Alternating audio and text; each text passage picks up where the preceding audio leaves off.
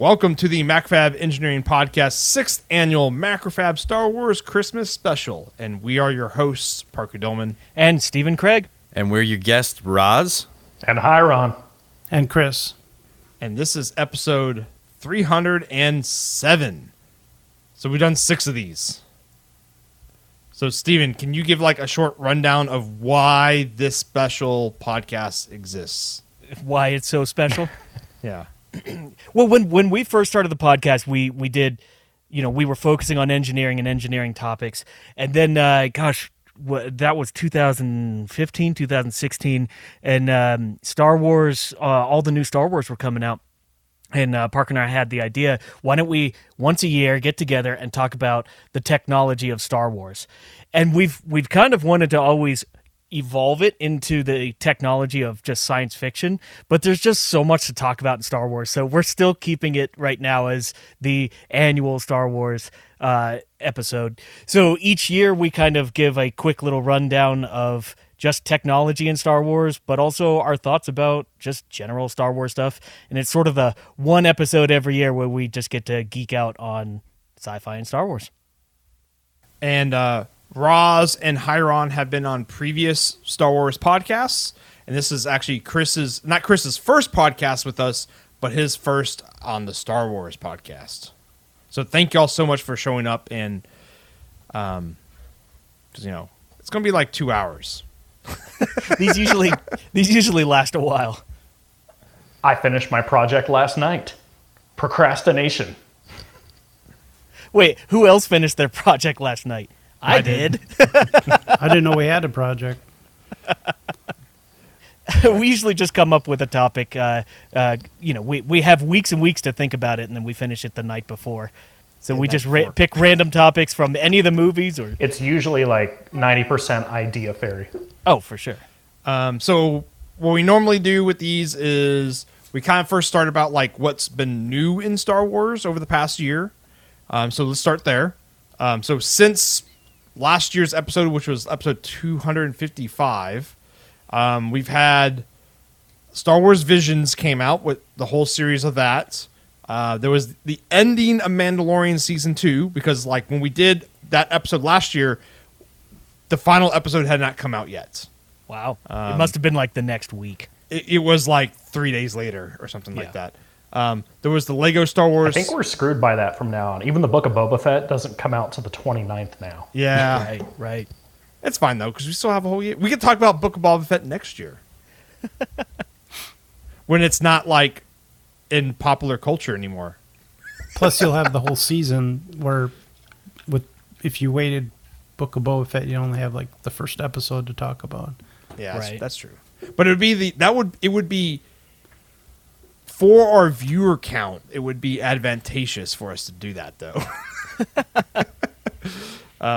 Let's see. There was Lego Star Wars Holiday Special that came out last year.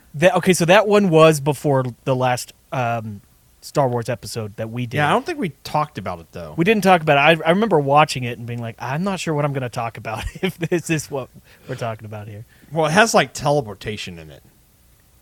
It's got a lot of stuff in it. Time travel. That's right. It does have time travel in it. The Bad Batch. Time travel and making fun of themselves. I mean, yeah, that's what old Lego Star Wars or Lego specials are. They're making fun of the universe. And then I think Chris put in some like audiobooks, well, just books that came out. I left those off because I didn't know. Like, I think it's only Chris and I are doing audio, like actually do the audiobooks and read books for Star Wars. But yeah, there's like the Thrawn Ascendancy books came out, and then there's a whole new like the High Republic series. So what have y'all enjoyed over the last year? There's been a giant like Star Wars hole in my life, so the wife and kids and I started rewatching Mandalorian from the beginning, so we restarted season 1. There's actually, you pick up on a lot of stuff that you missed the first time. So we're about, I don't know, an episode left in season 1. So that's kind of like our Friday night thing, pizza and Mandalorian. So waiting for Boba Fett to come out. That looks good. Just wish it would be out already. It looks interesting. I think they're gonna fill in a ton of gaps. Like, how did he survive the Sarlacc? How did, basically that. How's he alive? How did his armor end up with Cobb Vanth and whatever the hell the name of that town was? Are you sure that's not going to be a story for another time? Oh, Jesus. Don't get me started. Don't open that door. I'll walk through it. No, I mean, why couldn't we just have had Favreau direct the sequels? The movies? Yeah. Well, Would have been good. and that's partly why I'm looking forward. I mean, I'm looking forward to Book of Boba Fett too, and not necessarily because I was ever a huge fan of the character. I mean, to me, I never got the hype about Boba Fett. I thought he kind of went out like a sucker, in the movie. But getting knocked in the butt by a blind Han Solo. but the thing I loved about Mandalorian and then his character and everything, it was the effort they put into the world building. Mm-hmm. It's just so amazing. Like, just the little details in it. You feel like you're there, and you feel like the world's alive in a way that the last few movies just didn't feel like. Granted, their focus is different because it's just a movie. It's not like a weekly series, but that's like my favorite part. Every Mandalorian episode, besides being totally hooked into the story, I just loved like wanting to see more of this world, and they're careful, even though they explain things, they're careful to leave enough unexplained that you're like, your brain can fill in your own ideas about things. Like when they went to that prison planet to pick them up, and you see like all the wrecked TIE fighters, and you see that being used as a crane, and you're like, wow, how did that happen? Like, how did we go from that being like war equipment to being like New Republic New Republic or whatever is using it as... They're good at reusing all their junk. Yeah. All the time. But it's just kind of cool. They don't look at, they don't have a character saying, oh, look, there's an AT-AT that they'd turn into a crane. It's just there in the background, Yeah, I think you hit on something like that is super important. I was actually thinking the same thing too, is they don't feel the need to explain everything. Explain down to you like you've never seen Star Wars before, or in any good story leaves a little bit for the imagination to try and chew on, right? So I love how Mandalorian is able to capture that while still keeping the story. I mean, that was what gave you... Let's go back to the episode 4, right? When they're talking about the Clone Wars and Obi-Wan's talking with Luke about how his father was a jet pilot or a fighter pilot and the best in the galaxy. Your brain starts going, and in that like universe of Star Wars starts getting built out, and it's exciting. And I think the movies kind of missed a little bit of that. That is really at the core of what Star Wars is. Yeah, Star Wars is very good at, well, I'll say actually up until basically the sequels, I should say, I guess, Episode 7. It was very good at making a universe and then going back and then, like, it's very good at throwing darts and then putting the bullseye at the dart. Yeah. And that changed in 7, 8, and 9. And that's what Mandalorian was really good at, is putting those bullseyes out where the darts had landed in the universe. The Mandalorian also excels at pacing. It excels at giving you the information that you need, not any more at any one point in time. And then, like, you get what's coming next, but you're like, just show it to me. I gotta be a part of this. I got to follow this. Like, the pacing just walks forward at a great, step. And one thing I'm a little bit concerned about with The Mandalorian is they have a formula and they just keep doing it. Every episode is like, to be a little bit dorky here, but like a Star Wars RPG where it's like we're given the criteria and here's the thing we've got to do and here's the mission, then we go and do it and then it's done and then the Mandalorian goes off to the next thing.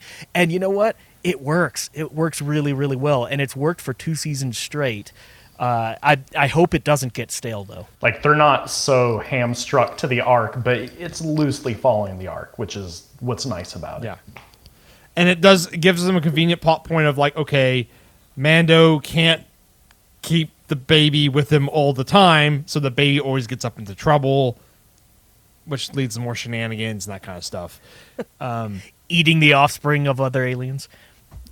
The one concern that I do have about Book of Boba Fett is that kind of formula that they have for Mandalorian, if they just literally transpose it and say, hey, we got this formula that works, here's how we need to lay out the episodes, and let's just make it. And if they do that too often, I mean, it works until it doesn't work. And then suddenly you got, nothing works, and then you can't salvage it. So I'm hoping they at least do something a little different or try something a little different. But they also seem to be willing to use different writers and let different people kind of produce the episodes. And even though it has an overarching guiding individual, within that context, there's people, trying different things and doing different things. So, but I don't really know what to expect except for the trailers. I'm not sure. Like, the content I've seen in the trailers could literally be one episode, or it could be the whole season. I'm hoping it's not the whole season, but I guess we'll find out. I hope it takes place on more than just Tatooine. Because I'll put it this way, I'm actually kind of sick of that planet. Yeah. Like, why does every single movie and piece of Star Wars media have to end up at Tatooine? It was supposed to be like a galactic backwater, too. It's an outer rim world. Like, why would you ever go there? It's nothing but sand. But everyone spends time right, but there. everyone goes there for some damn reason. Like, come on, Star Wars. Or they're born there. Or, yeah, that. It'll be interesting, though, to see. He's got his sidekick. Well, Fennec Shan, she was in the Mandalorian, right? She was that, like, elite assassin. Yeah. So it'll be interesting to see, like, that dynamic. I'm hoping they kind of explore that, too, because we know that, or we can assume from the Mandalorian that Boba Fett basically patched her back together and saved her life, but is that why she's hanging out with him? Like, does she have she's got like a life debt? A blood Right. debt to him or something? Yeah. Yeah, life debt. Like Chewbacca did Yeah. Solo. He tried to eat Solo before that, though, so. That's true. I guess we're moving into like what we want to see out of the next year. Is I want to see, because there's Book of the Boba Fett and there's a couple other shows coming out too. I want to see a planet that's got 2 biomes on it. That's pretty good. Well, before we move on, has anyone seen Bad Batch? Or? I was going to ask the same thing. I watched half of it. I watched 2 episodes and then It's Yeah, I did 2 really episodes too. It's like the Clone Wars. It actually has a lot of cool lore in it, but it's really written and built for kids. Okay. So, if you Roz, I would say you should watch it with your kids. Yeah. Yeah, I mean, Parker, I was going to see if my son would get into it. I was too old by the time Clone Wars really came around. Again, I was out of that target demographic, so it didn't really hook me. I don't even know if I saw an episode. But, Dave Filoni, the guy who's involved with writing and producing and directing on Mandalorian and now the Book of Boba Fett, was, a critical part of that, the Clone Wars and the Bad Batch series. So they're starting to work in pieces of canon, if you will, that are very like specific to those 2 series. Well, Clone Wars into those shows. So I probably should catch it to just fill in some holes. I would definitely watch it with your kids. I only made it through half of the Bad Batch. It was good. I didn't stop it because it was bad. I just stopped because it's just not geared towards adults. And so what I did instead was I just read the episode synopsis at the end when they all came out. And so I got the lore dump. 'Cause that's honestly all I cared about out of that, because I'm like, well, I don't really care too much about these characters because they're very stereotypical. Like their very characters are written one-dimensional. in slots, right? It sort of reminded me of like a really simplistic version of the characters from Predator, but put them in Star Wars, where like they all have like a shtick, and they're all like a bunch of like 80s badass characters in a Star Wars show, and like this is the guy with bombs, and this is the guy who's like with good the tech sniper stuff dude. and things. Yeah, Yeah, like, and there's a and- tech dude. yeah. time to bleed. And then there's the dude exactly. that puts the plan together, and it's very that way. It's just and this goes back to what we were talking about with Mandalorian. That formula, they have a really good formula for how the episodes work. It's also the same way how the Clone Wars. I only got Clone Wars has got like 8 seasons now. I think I made it through like season 2. Well, it's before I interesting. bailed on it. It's interesting to like see the younger anybody younger than me, and like there's characters that are important to them that I like Don't even know. Right? don't even really know. Like Ahsoka Tano, like she was a huge part of the Clone Wars, but like I couldn't tell you the first thing about her, other than what I know through just picking up from general Star Wars exposure. So. That was actually the thing with where they name dropped in Mandalorian season 2.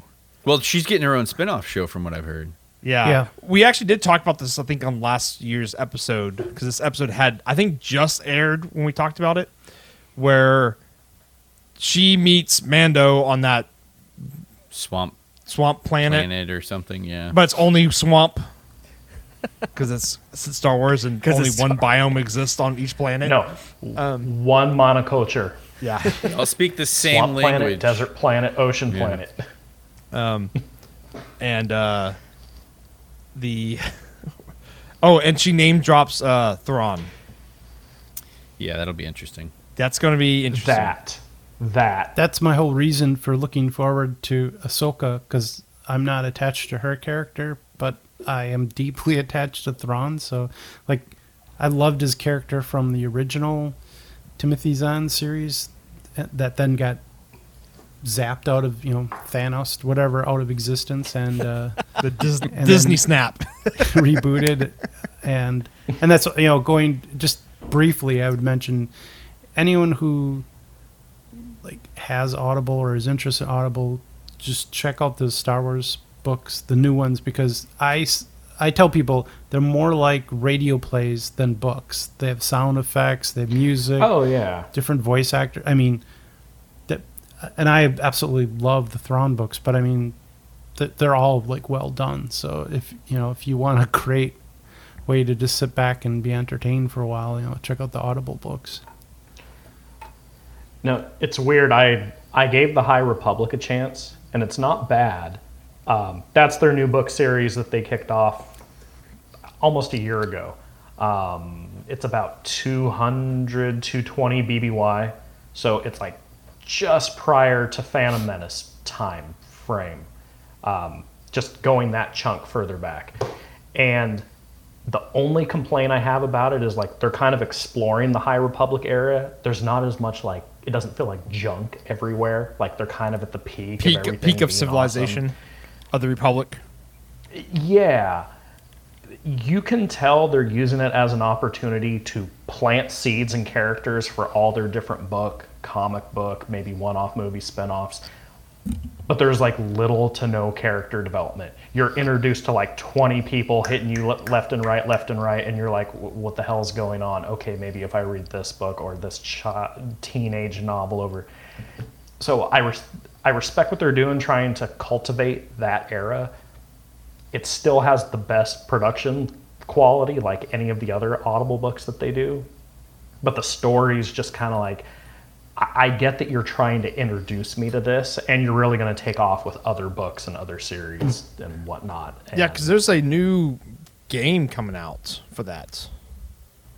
Eclipse. Yeah, so that we don't have a release date for that yet either. But I think what's going on there, Hiron, is they can't go past episode. Well, yes, money, yes, Yeah, but they can't. cult. But they can't go because Disney paid like $4 billion for this franchise. Okay, Got to get their investment. they got to get their investment, and it's this huge universe, and they can't. They know if they go past episode 9 in this timeline, they're just going to make people. They're going to make people angry still, and they can't retcon 7, 8, and 9 because that would make another group of Star Wars people angry as well.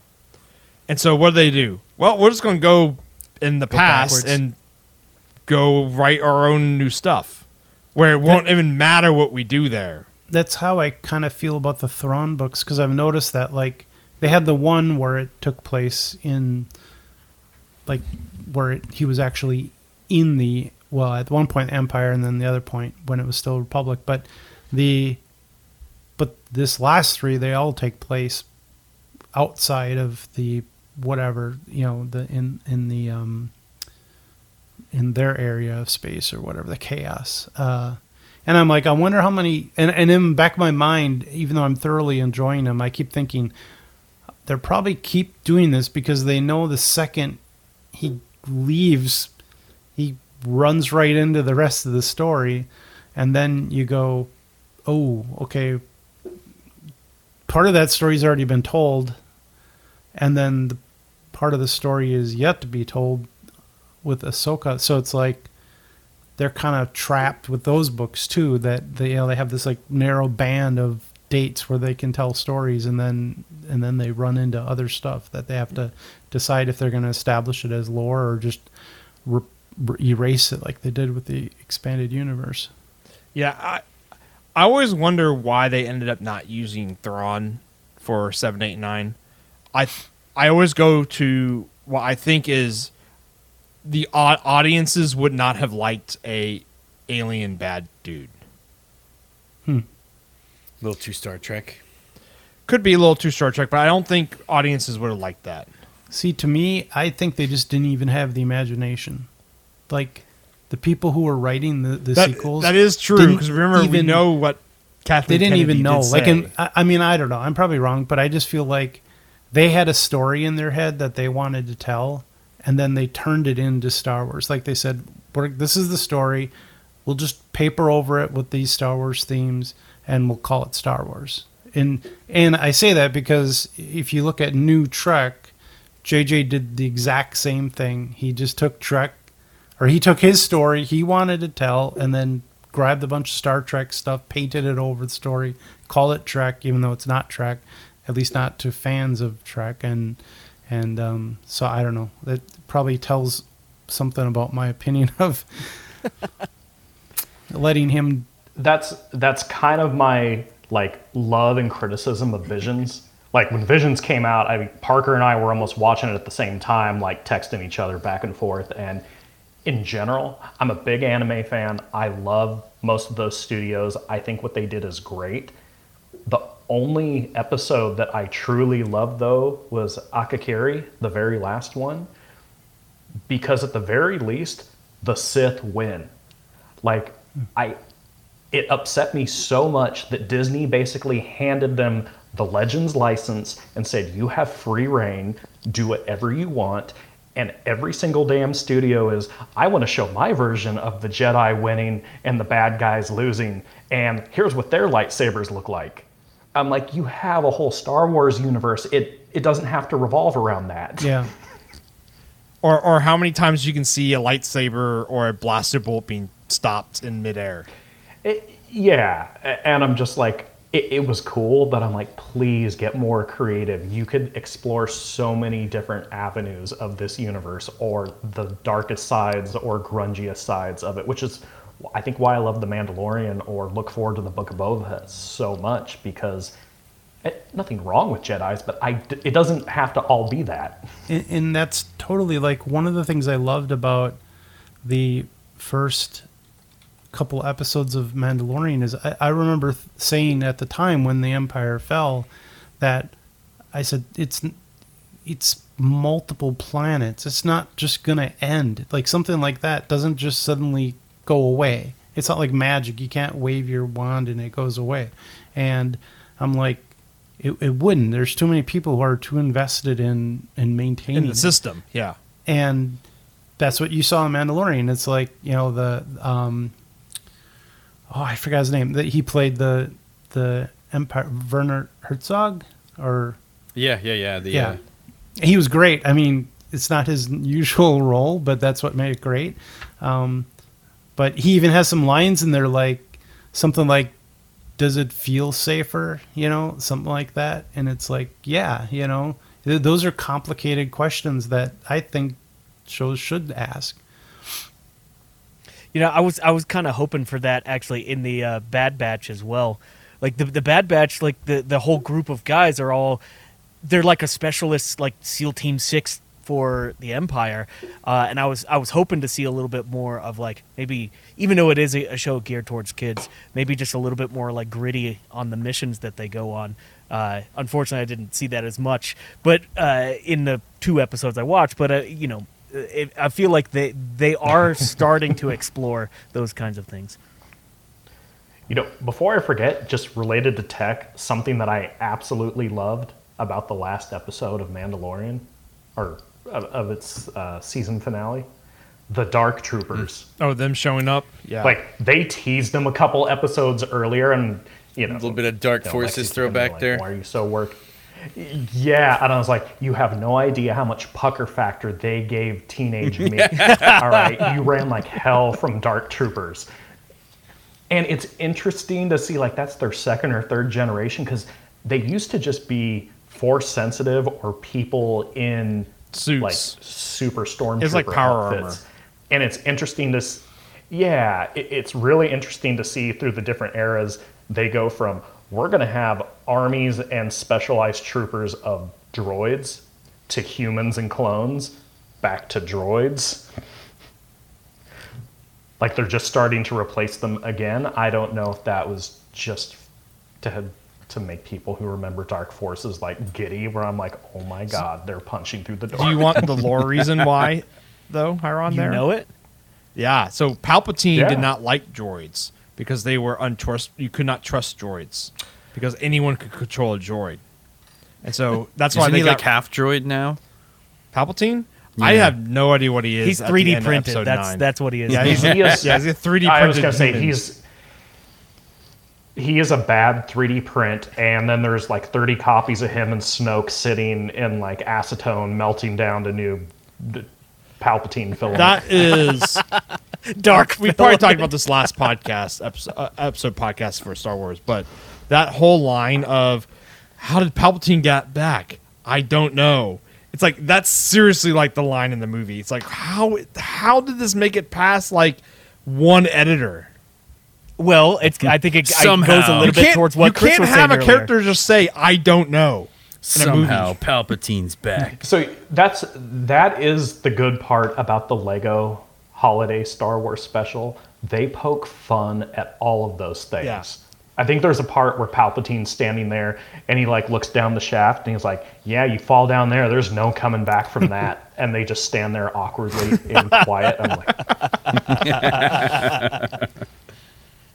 But yeah, I mean, I think really that does go back to what Chris said there earlier, where they had a story. The story existed before everything. They had to paint Star Wars logos all over that story, so they don't necessarily have to give all the reasons behind it because the story was paramount. The narrative is what they needed. I think we should move on because we're 30 minutes deep into this podcast, and we still haven't talked about the main part of this podcast yet, which, yes, it is Star Wars, but we usually have like a couple topics that each of us come up with. Sometimes it's text, sometimes it's theory work, sometimes it's just bringing up a question and then we rant on it for a while.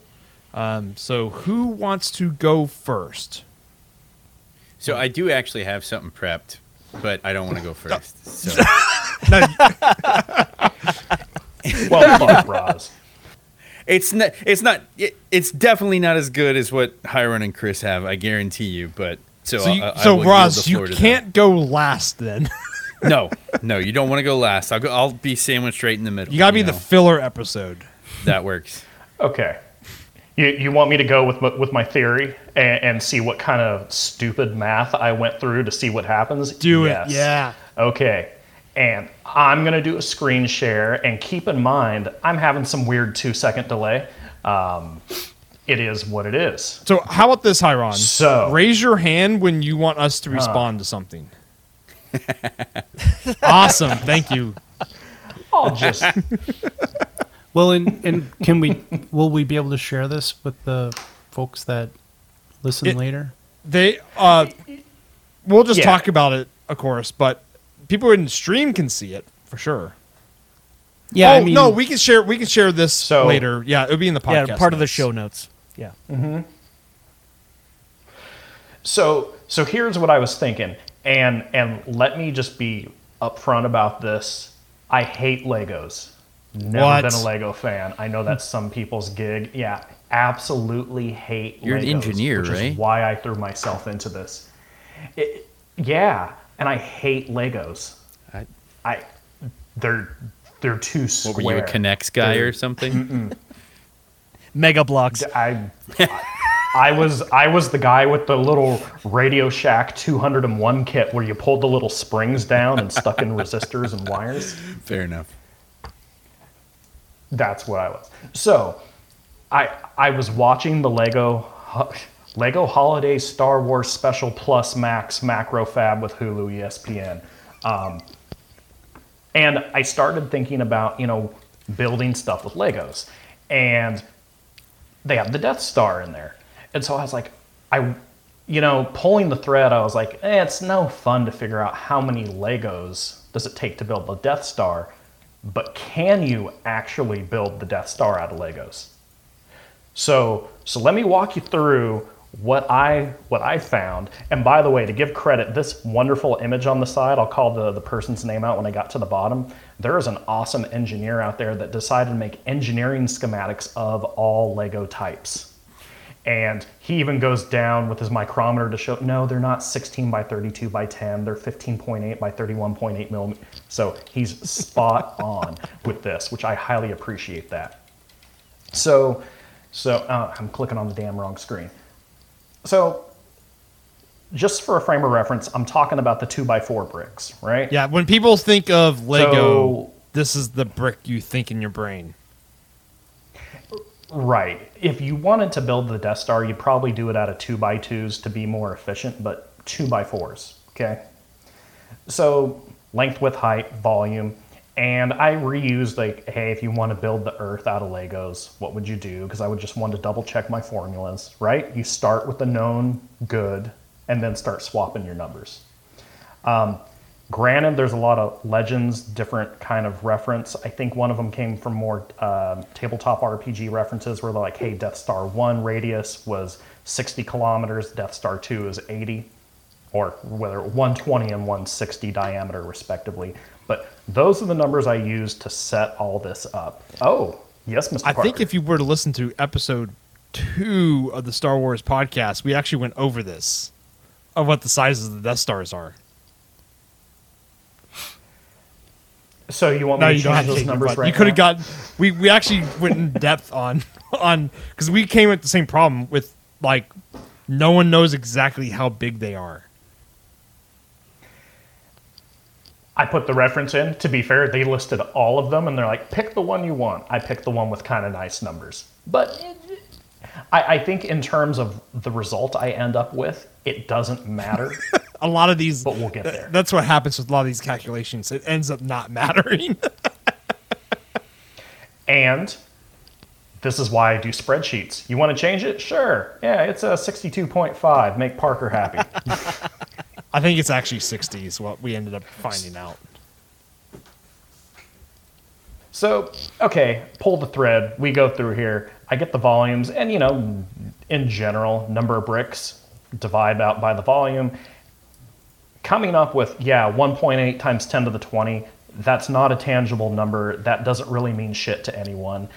Let's keep running with it. By the way, Christoph Bartnick, thank this gentleman for making engineering schematics of Legos, because that's what people need to do. So basically, I need 1.8 times 10 to the 20 bricks to make the Death Star. The problem with the Lego Star Wars universe versus that is, if you've seen the Lego movie, Lego people are small compared to the real world, and to make the math match, I can either blow up everything or shrink down the Death Star to keep things relative. In general, a Lego person is 1 to 42 scale. So I scaled down the Death Star by 42. And yeah, that's tangible. 1.4, so about 2.8 kilometers is the diameter of the Death Star when you have a little Lego person. That at least makes it tangible if you have little Lego person, almost 3 kilometers in diameter. So I go through that and I'm like, okay, so the number of bricks to make Death Star 1, about 2.5, 10 to the 15. Still really far out there number of bricks. Like, that's crazy. And this is where this kind of manufacturing and scenario math gets weird, because Lego company has some proprietary process and they're super efficient at what they do, but annually, on average, they make 45.7 billion Legos. And you got to imagine they have their system down, and I can't imagine where all those Legos go, but they make about 46 billion Legos a year. Maybe they're actually building Death Stars with them. Right? Well, no, because if this is how many you need, and that's how many we can manufacture in Earth time, it takes 55,000 years to make enough Legos just to build the Death Star. Steven. So I'm just curious about one aspect of this calculation here. Are you assuming that this is a solid sphere, or is it like a shell of a sphere? I'm doing solid, to be fair. I know some of it would be hollowed out. I could not find any math on how much of the interior volume of the Death Star is hollow. Otherwise, I would subtract that. So this is a 1 kilometer solid brick of Legos. Yes. Nice. We could shave off that time if we knew how much, P-ways and loading bays and docks and everything were. So, hang on. I'm going to throw another monkey in your calculation here. Oh, that you already figured so this out. we use the density of what a battleship would be to calculate this out. As far as the volume? Yeah, like how much steel would it take to build a battleship?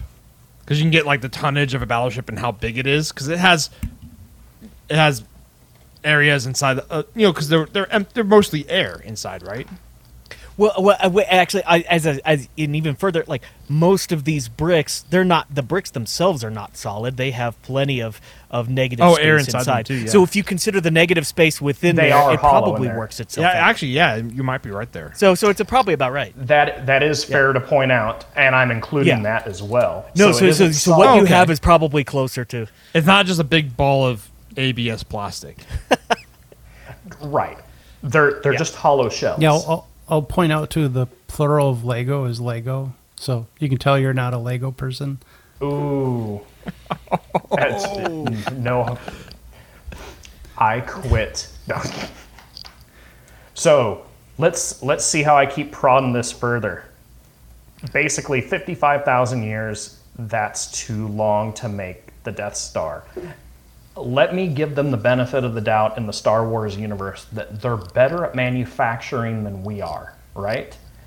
So the fact that we're not as educated on their manufacturing processes and whatnot, what we do have a good idea about is energy and energy generation and energy consumption.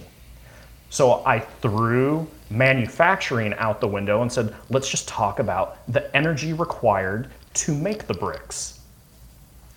So even though Lego company has it honed down, I started with a 3D printer. Average 3D printer, you have about 70 watt hours. Average time, because people have been 3D printing their own Legos, is about 10 minutes. So on average, you're getting about 40,000 joules of energy to make a Lego brick. Granted, Lego company doing 46 billion a year, they can scale up and do it differently, but to melt the ABS and do that, you're still spending a relative amount of joules doing so.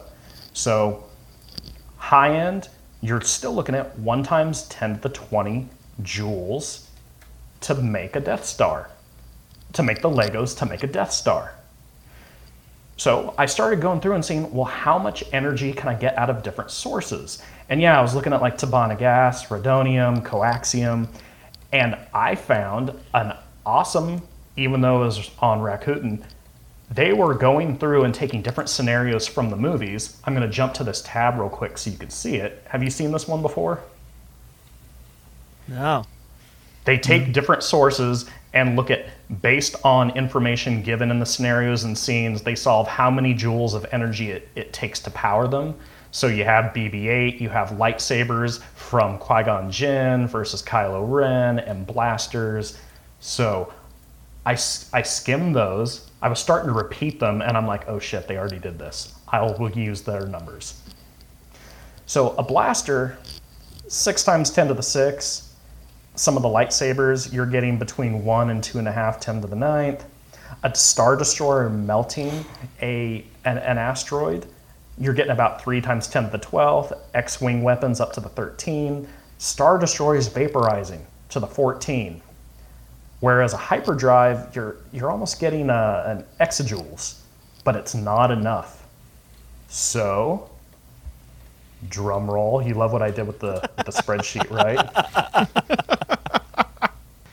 The only thing with enough power in the Star Wars universe to 3D print enough Legos to build Death Star 1 is Death Star 1 at 2.25 times 10 to the 32 joules. So screw the Lego Star Wars universe. It's a fraud. It doesn't work. It's like you have to use the weapon from the Death Star to melt all the plastic all at once. Yes. I even looked at, okay, if the weapons on the Star Destroyers are powerful enough, can they all work together to melt the ABS? That is more than the number of ships the Empire has in their fleet. So yeah, you need to build a Death Star in order to build a Death Star. Out of Legos. Yeah. Yeah, I got holes in it. I did it last night. You can fire me. Well, and then you have to Freaking beg love the it. question, how many planets worth of dead dinosaurs do you have to, drain in order to have enough petroleum for all that ABS? Yeah, and one of the areas I wanted to look at, I couldn't get enough info, was since a lot of this pertained to the weapon energy usage, not exactly the hard drives or the hyperdrives, because I thought the coaxium would be a better power source, but a lot of it was the Tabana gas that you get off of Bespin. And I think you would have to mine the entire planet of Bespin, and you still wouldn't put a dent in there. It requires the power from kyber crystals in order to make it happen. 10 to the 32 is a really big number. Well, and it makes me think Yeah. of, I don't remember which of the Thrawn books it is, but Thrawn figures out that the Death Star exists just from studying the patterns of mining operations and where materials are going. And he's like, they're building something and it's huge and it's a waste of resources. And it's because all you'd have to do is look at where all those resources are going. Yeah, resource Multiple- allocation was negative, and Thrawn's like, wait, what? Thrawn is like the Someone's uber not good nerd. at cooking the books. Yeah, but if for those out there that don't know about Thrawn is like the nerd general in Star Wars, who's also completely ruthless. And completely lacking political acumen. So he keeps getting in trouble when situations require people to be politically motivated instead of tactically motivated. Although he was right, you could say. It's easy to make someone right when you're writing a book, but That is true. Wouldn't the Empire have been better off with a whole bunch of TIE defenders, then one giant space station that a couple teenagers blew up by shooting down a vent. I think games of attrition usually win. And if you had to say, we're going to build this one Death Star versus a fleet of 20,000 TIE fighters, 20,000 TIE fighters or bombers would have owned them. And even though it has a hyperdrive, it's like it can't be everywhere at once. So Steven's it's like, yeah. Well, the thing is, I'm willing to go next unless anyone wants to, because my whole spiel actually is basically disproving what you just said. And kind of, yeah, do it. So the title of my section is "The Battle of Exegol is Dumb." So if anyone, well, okay, Star Wars Episode 9, the latest of the mainline Star Wars movies, ends with a giant battle on the planet of Exegol. And this whole section is just an absolute dumpster fire train wreck of enormous proportions. And so I decided to analyze chunks of this story that they're going through just to start throwing some numbers around to show that the numbers themselves get ridiculous, which just adds to how ridiculous everything becomes at the end. And the numbers that I've got calculated here are in the same vein as what Hyron did, where like the initial concept is like, okay, cool, we can start to get behind this, and then they just start blowing up into some real oddities here. So let me go ahead and share my screen. So are you guys all seeing my lovely Word document here? Sorry to all those who are on audio. We will have all of these documents available for you to walk through if you want to. it's good to go. But you have to acknowledge that we still have Star Tours Flight 1401 there.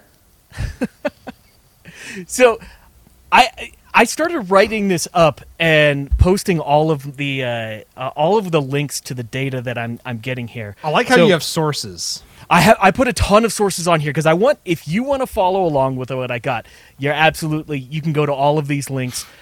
And there's a lot of fun stuff here. So I'm trying to back everything I have up with information that is from some form of reputable source, right?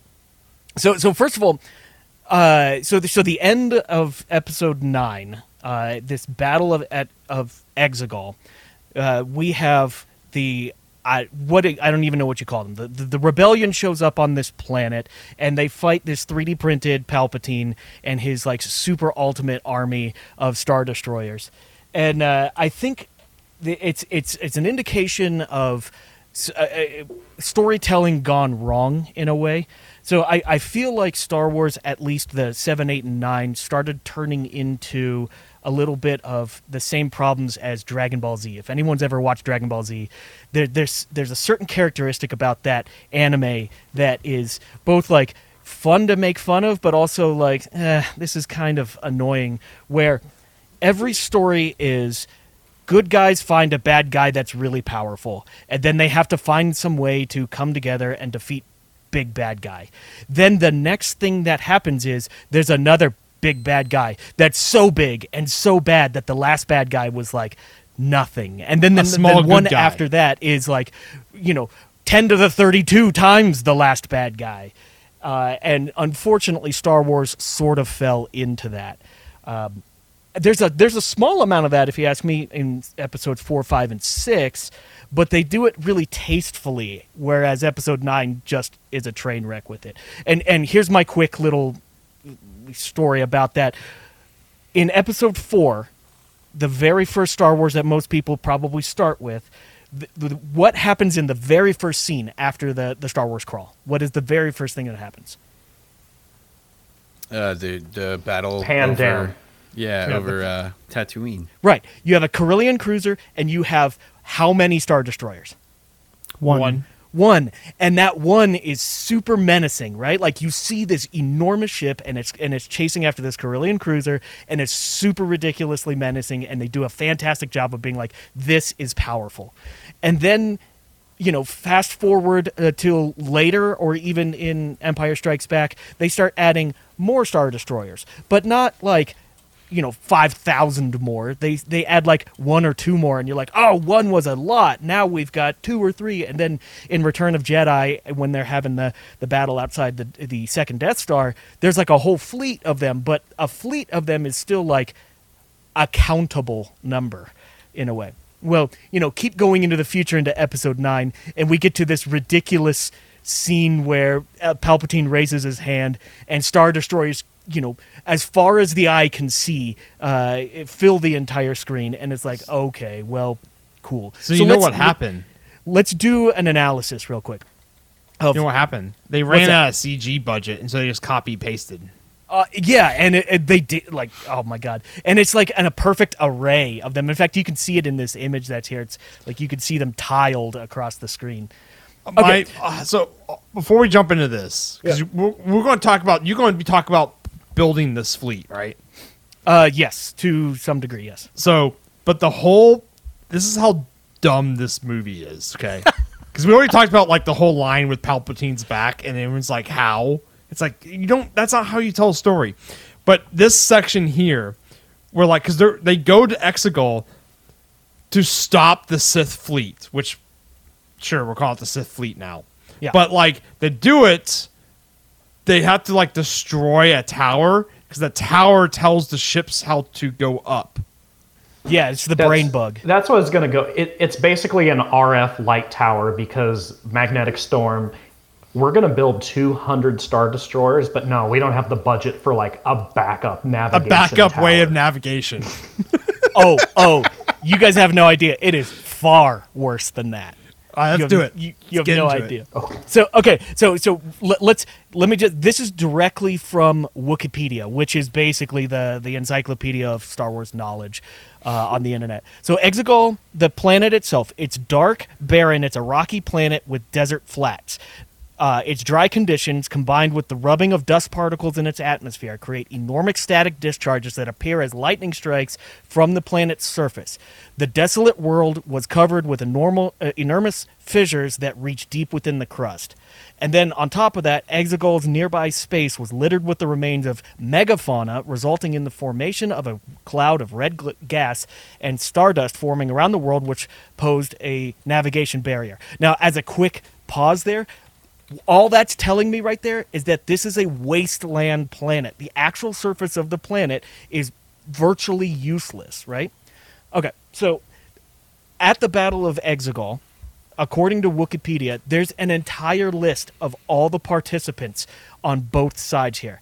Now, if you look at one of the scenes where all the, quote, good guys show up, there's legitimately 14,000 ships that show up.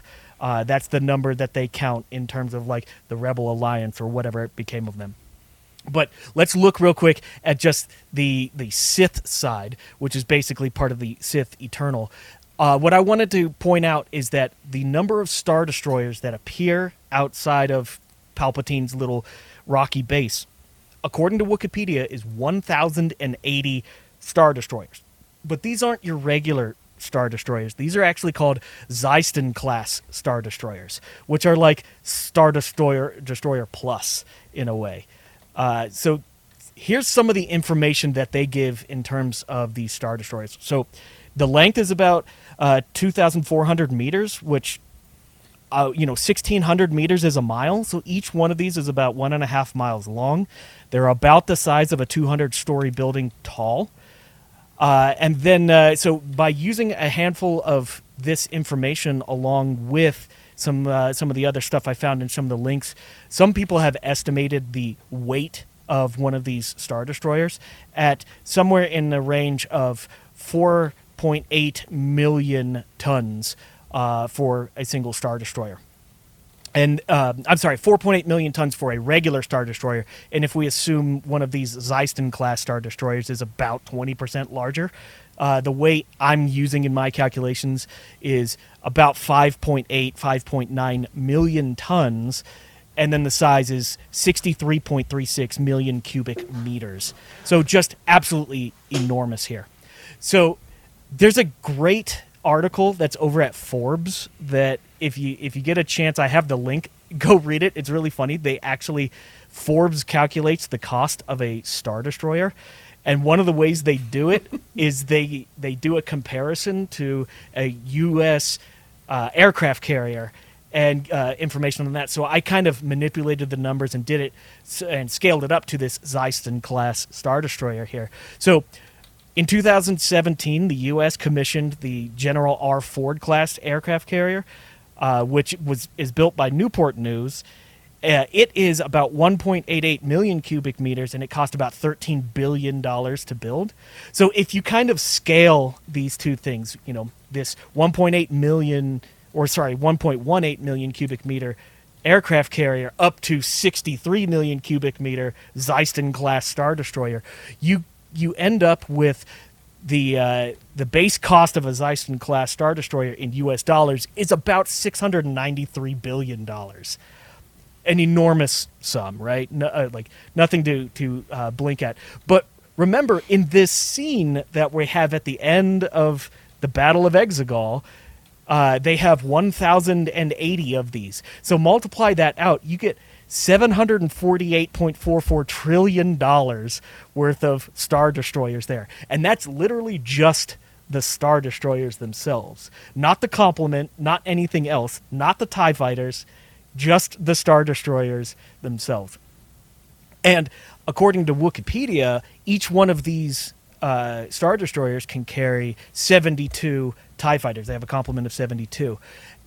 Now, I went and found some interesting information based on the Star Wars RPG, which says that a brand new TIE fighter costs 60,000 credits. And according to the website Quora, 1 credit is $4. So a TIE fighter is actually about $240,000. And that seems really low, but let's just go with that number.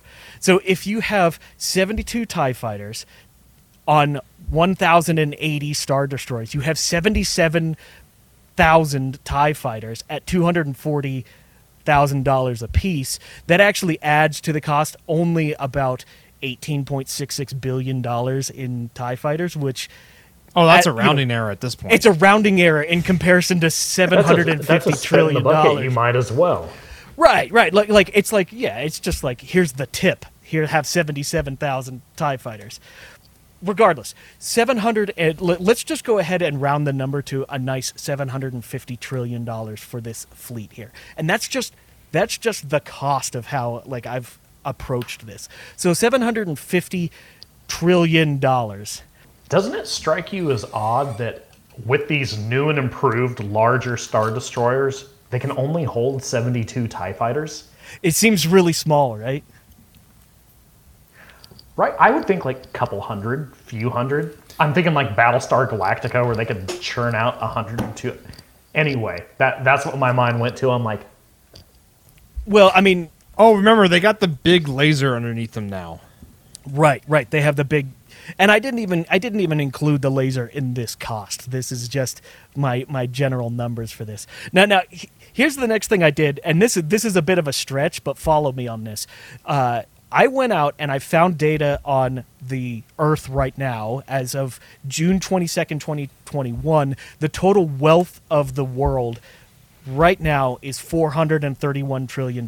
Like, if we just consider, just straight up capital, but also assets and land and things like that, the Earth itself is valued at $321 trillion. And that's for an Earth population of 7.75 billion people. So I kind of back calculated what kind of population on the Earth would it take to have the Earth be worth $750 trillion, and that would mean 13.4 billion people. That's the population that we could generally estimate for that. That's assuming that everyone's value and worth would go towards military applications. So all of these numbers are just obscenely ridiculous here. So let's just pretend that the population of Exegol, in order to support building this 1,000 Star Destroyer fleet, would need to be 13.4 billion Sith, what do they call them? Essentials, or I don't remember what they call them. Acolytes. Sith Eternals. Sith bucks. Sith bucks. There we go. So 13.4 billion, and we already described that this planet, according to Wikipedia, is basically inhabitable on the surface and completely, just absolutely ridiculous here. So on top of that, Wikipedia calls out that each one of these Star Destroyers has a typical complement of 29,585 service members in order to man one of these Star Destroyers. So multiply that out times the fleet, you need 31,951,800 service members to just man the Star Destroyers in this scene. So just to get to Exegol, And you're right. He, as Parker brought up, he doesn't trust droids, so they got to be people It's and got to mousies. be 32 million people just to fly these things. And so, first of all, this 31 million people don't know which way is up. Okay. Right. So they need to have a tower to control which way they're going up at.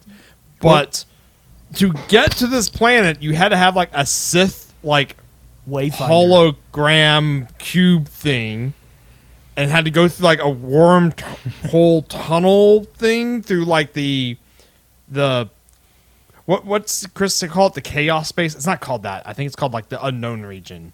Yeah, the unknown. Okay, because you have to because Exegol's in the unknown region. How did they get 31 million people to the unknown region? Well, No.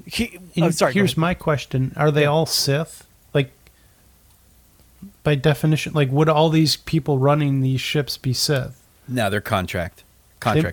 They'd have to be, because isn't the old saying there's always two? It's like, so a master and apprentice. So if the Sith are always just a master and apprentice, you'd have to have what? 15, It's a lot of masters and apprentices. Yeah, 15 million masters or something like Or that. I mean, your acolyte quality would be getting clones. pretty low at the end there. You know, you'd be going, yeah, you look like you're a master. Go ahead. You know.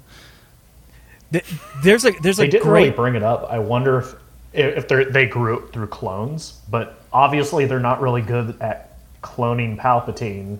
Maybe it's a lost art. Well, like Parker was saying earlier, like you have to find a Sith Wayfinder in order to get to Exegol. They drill that into your head that Exegol is this magical place that you can't just find. No one knows how to get there unless you get one of these special magical triangle things that shows you how to get there. So And a broken dagger. So the whole point, and in fact, this comes off of a YouTube video that I linked up. There's a guy who has some really good comedy about this. They're not getting this material for all of these Star Destroyers delivered, you know, because they're not going to UPS and being like, in order to get to Exegol, you have to first find this magical pyramid thing and then like get your way. Like UPS is going to be like, I'm dropping your package off in the middle of space, dude. Like this ain't No, but happening. USPS would do it. Yeah, but they'd take forever to get there. Oh yeah, but and at you least couldn't they'll do track it. That whole point of like they made it very clear in the movies that this is a very secluded place that you can't normally get to tells me that every bit of the materials that goes into the manufacturing of these Star Destroyers has to come from Exegol itself. They're not getting that material or the people delivered to Exegol. So all of this is homegrown in a way. So as the last part of this, just think about the manufacturing on that. I found some information about how long they estimate that these 1,080 Star Destroyers were created. They estimate about 30 years it took to build these. Now, our aircraft carriers, that Gerald Ford aircraft carrier I mentioned earlier, takes about 5 to 6 years to build one of them. So let's just assume that same situation where they go in 6-year cycles in order to build that. To create 1,080 in 6 years, you'd have to be building. 1,080 in 30 years, you'd have to be building 180 Star Destroyers every 5 years. And if you blow that number out, it takes 5,000 to build each one. You have to have a complement of 900,000 skilled manufacturers to build these, working, virtually full time on this to create these all in 30 years. Now, all of this, peel it all away. You have to have all of this ready such that your leader Palpatine can be ready for the moment that his magical space granddaughter shows up. Like he can get 13.5 billion people, plus the 32 million, people operating the ships, plus all these people building it ready just for that one moment that his space wizard granddaughter shows up. Like, this movie's just absolutely ridiculous on its head. Like, and it's funny because I was thinking so much of this when I was first watching the movie, where it's just, there wasn't a need for this insane levels of everything going on here. And kind of back to what you guys were talking about, if you spend $750 trillion making this Uber fleet, or any amount of that sort, wouldn't you think you'd have precautions against, having like one master navigation thing? Wouldn't you be like, well, we're spending all this money already. We're spending all of our money. Let's make sure that every ship has this. And let's make sure that like a whole fleet of cavalry can't take these ships down like they do in the movie, right? So I thought it was fun to kind of dig through and just come up with these numbers that, even if my numbers are off by an order of magnitude or two, it's still ridiculous. It's still absolutely obscene. Yeah, I think the biggest problem with the fleet is not just it's not the cost, really, because let's just say you had 900,000 workers, but what if they're Palpatine believers? Oh, I think that's all this is. We have Q Anon. What if it's P Anon? Palpatiners. Yeah. But they're not even worshiping like the original Palpatine. They're worshiping the 3D printed version. The 3D printed version. But then you don't have to pay them. But the thing is, though, is where, like, there's no, like, is there like a secret, like, shipyard on Exegol that no one knows about that somehow someone built there? Like, that's the thing, is like, because the New Republic took Exegol, over Huntington, Ingalls. Yeah, but the New Republic took over in canon. They took over all the production places that you would build Star Destroyers at. So it's like, where would these even come from? So there is a comic book that references that. It's Star Wars Darth Vader number 11, where Vader actually makes his way to Exegol. This is sometime right before, Return of the Jedi, in that kind of time frame, and he sees the beginning of them creating these Star Destroyers. So according to that comic book, like, they are doing it in some like, so they are building them there. Then they are building them there according to that. Okay, and maybe I guess that just shows that I don't know why I had this in my head. I swear I saw it in the movie, but I must have not. Maybe it was in one of the leaked versions of the scripts, but it said the Emperor literally just willed them into existence, the Star Destroyers. Like, he just wished them into existence. So that's what he did with Anakin. So Palpatine, or the Sith, or the New Order, are like the orcs in Warhammer 40K. They believe hard enough, and thus it exists. Well, they do say that Exegol is like a nexus of dark energy. Where, like, the dark side of the Force is amplified on that planet. Sort of like, what do they call them, ley lines here on Earth, where people believe that there's, like, demonic energy amplified at points on the Earth. I think it has like a parallels to that. But I'm not sure it's described as being that powerful, where the Palpatine can just snap his fingers and that appears. Because if that's the case, why didn't he just do 2,000 or 10,000 or Yeah, I'm sure I'm wrong. It might have been in a leaked version of the script that was in there, that he just somehow used the Force to create all those Star Destroyers. Chris, that would have been too dumb.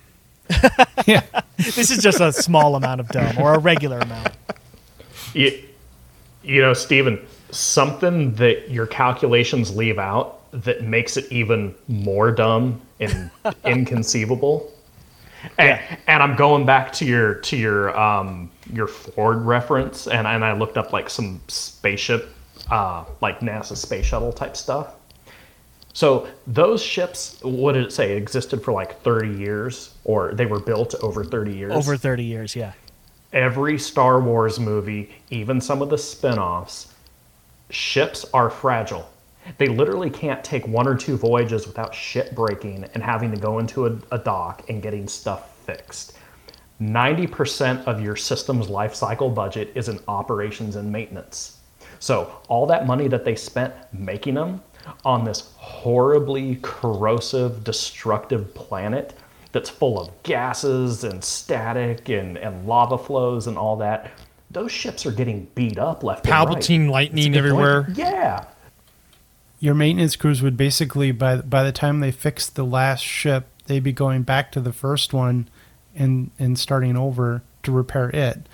Just sitting there out in space, you're right. Like that environment, the ion radiation would have to be like terrible with all that lightning. Yeah, if he was smart, he would have put them out in orbit, because that's at least less of a destructive environment than down on the planet, because they would just be in an endless like modernization, tech refresh, obsolescence, elimination, recycle, fixing things. Like you wouldn't have all those ships working at once. The majority of them would be constantly under construction and maintenance. Well, on top of that, they even mention it. I mean, it's part of the story in the movie. They can't use their shields when they're in the atmosphere, but they could have if they were outside the planet. Why can't they use their? Because of the ionizing radiation in the atmosphere, all the lightning that's just present on Exegol. But can you just see the 32 million service members all being like, "Oh my God, she's finally here! Like we've been waiting for this." It'd be like the kids of the people who, like the children or grandchildren of the original service members going, "She's finally here. Grandpa was right." I heard stories about the real Palpatine. That movie's dumb. It's dumb. So who wants to go next? Well, Chris or Roz? I guess I can go because mine's not super sexy in any way, shape, or form. I guess I should probably share my screen so you guys can follow along with the back of the napkin math that I did. All right, so like I said, we've been watching Mandalorian, right? So there's two particular scenes in my mind that kind of had me scratching my head. All right, I'll start with the easy one. Well, let me rephrase that. I'll start with the one that has a little bit of groundwork already laid for us so that we can jump into it. So let's go back to episode 1, right? Phantom Menace. Trade Federation's got this blockade on Naboo. They send 2 Jedi to negotiate with the Trade Federation. Things go south pretty quick. Long story short, they lock themselves behind a couple of blast doors. Through the magic of, watching the film a couple of times, you can kind of get the dimensions of the blast doors, more or less. So Qui-Gon plunges his lightsaber in there to try and breach the blast doors. Then they close the secondary blast doors. And you'll have to take my word for it, but roughly, Liam Neeson's about 6'3", 6'4", I think, depending on what you look up. It looks like these blast doors, the diameter of the area he's going through, and then the depth once they close the secondary blast doors, are about 1 meter thick. So this is obviously some kind of magical space metal, but let's assume that space metal is better than just carbon steel, because that's what we have. And if we just use plain old carbon steel and try and calculate how much power this sucker's putting out in order to melt that volume and that mass of steel within 11 seconds, which is how long it takes for it to start falling out of that cylinder that he's melting, right? So due to the... Do we have a data sheet for space material? Or space No, metal? I don't. Apparently there is a specific type of metal that those things are made out of, but Matt Webb doesn't list its stats, but it does list the stats for carbon steel, right? So the density of carbon steel, and I'm going to use freedom units because I'm not an engineer, so all of you that care, I don't. So the density of carbon steel, it gives us a range here from 0.103 to 0.292 pounds per cubic inch. It looks like that volume of steel that he's melting is roughly 1.5 meters ish by about a yard and a half by about a yard deep. So that gives us a cubic inch, 82,000 and a half roughly cubic inches. How many And then king if we- toes is that long? Slugs. Slugs, yeah. Listen, I was gonna say you're on point, Roz. The Joule calculation that I borrowed from, they did that for that same scenario and in non-freedom units. they're yeah, matching up. and people have done this, and I found it literally on researchgate.com. Somebody published, I guess this is some kind of thesis or something, or somebody had way too much time on their hands. They came up with 6.9 megawatts of power in a lightsaber. Now, they're using titanium as their proxy material. I'm using carbon steel. There's obviously different properties there. It is Hey, a I- Trade hey, Federation ship, so it would probably not be made out of primo materials. That was my exact. I was just about to say that. Like they're cheapo. They're not going to use titanium. It's pot metal. It's Yeah. a pot metal blast door. Just painted gray. And a blast door would be designed. It would be a material that's optimal for the Blast. pressure Blasts.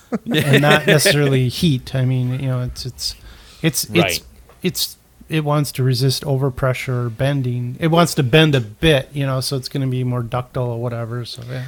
So the only thing I could think of that would be like an analog, in our, maybe some kind of composite hybrid like they use on tanks, like a ceramic type of hybrid, or some kind of hardened steel, high carbon hardened steel, potentially like AR-500 plate armor.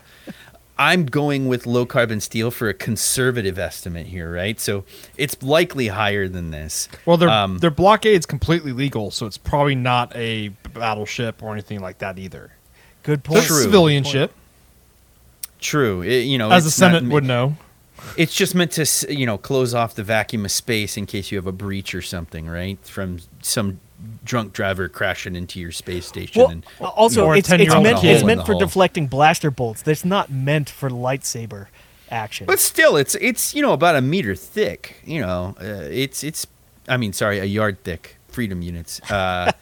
So, hey, it put a man on the. It put multiple men on the moon. So don't knock It also it. crashed a thing into Mars because they didn't Yeah. do the conversion. That's a great story.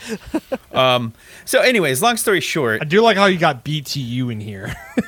well, so that's.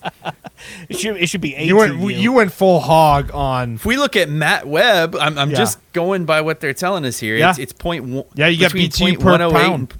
per pound per degree Fahrenheit. So that basically you have to dump that many BTUs into a pound of low carbon steel to raise it 1 degree. Right. It's like a No, steel calorie. if you will. I'm just Steel calorie. I'm envious of how much you're sticking to the imperial units instead of going with metric at all. I want to know how many steel 'Cause calories I would a have Big switched to Mac is. joules by now, but you were like, I'm doing BTU. hey, well, Go for it. Keep going. dance with the one that brung you. So total energy, right? So melting point of carbon steel, 2,600 degrees. We're, let's say, room temperature 70 degrees on our Trade Federation blockade ship. So we need to go from 70 to 2,600, yada, yada, yada. You're looking at about 4.6 million BTUs of total energy to liquefy this column of steel, this cylinder of steel that Qui-Gon's melting. So, you work out the conversions, you work out the time. It takes about 11 seconds. I'm coming up with 0.12 megawatts of power, like instantaneous power that this sucker puts out. The paper that I found is much higher. He has about 7 megawatts of power. So Well, it's mine's titanium. obviously, it's titanium. Mine's much more conservative than his. I probably also did my math wrong, but let's just be conservative and say it's, half a megawatt of power that these suckers put out. Now, And the that, reason you I gotta- bring you- this up- that's continuous power. Correct. Right? So that's like continuous.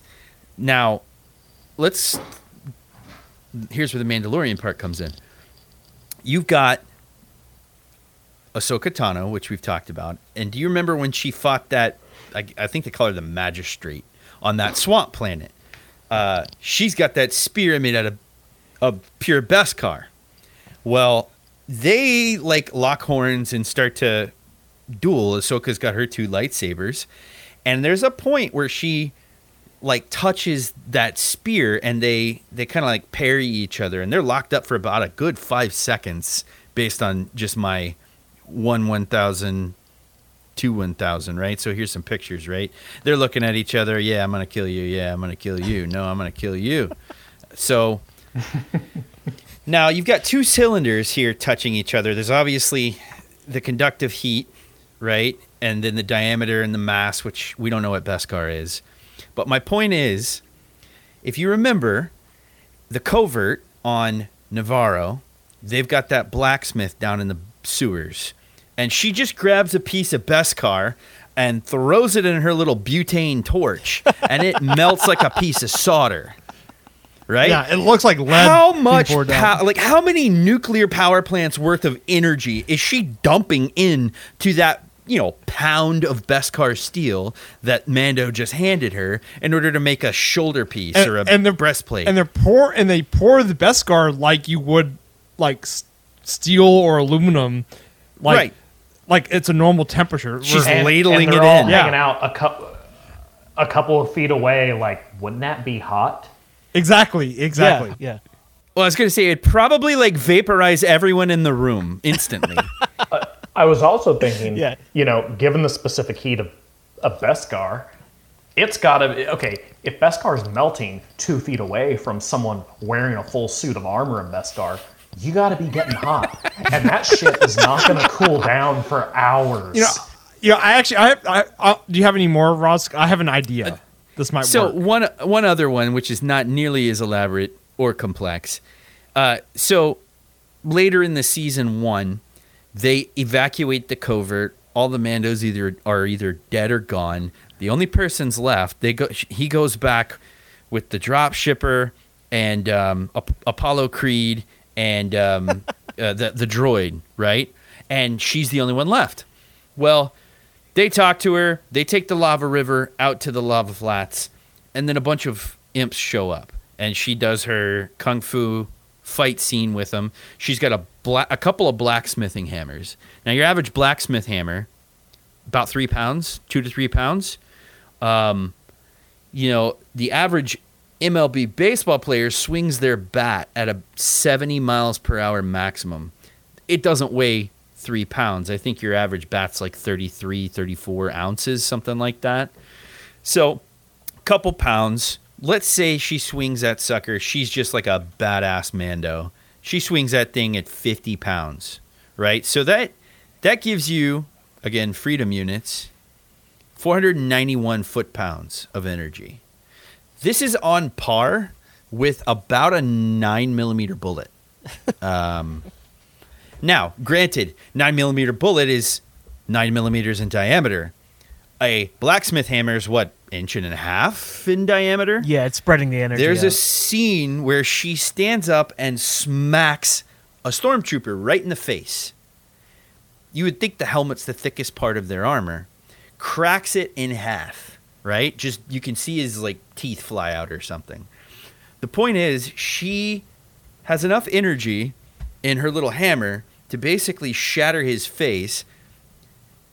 Again, 9mm bullet. It's the same amount of energy, but you got a different, impact. It's distributed over a different surface area.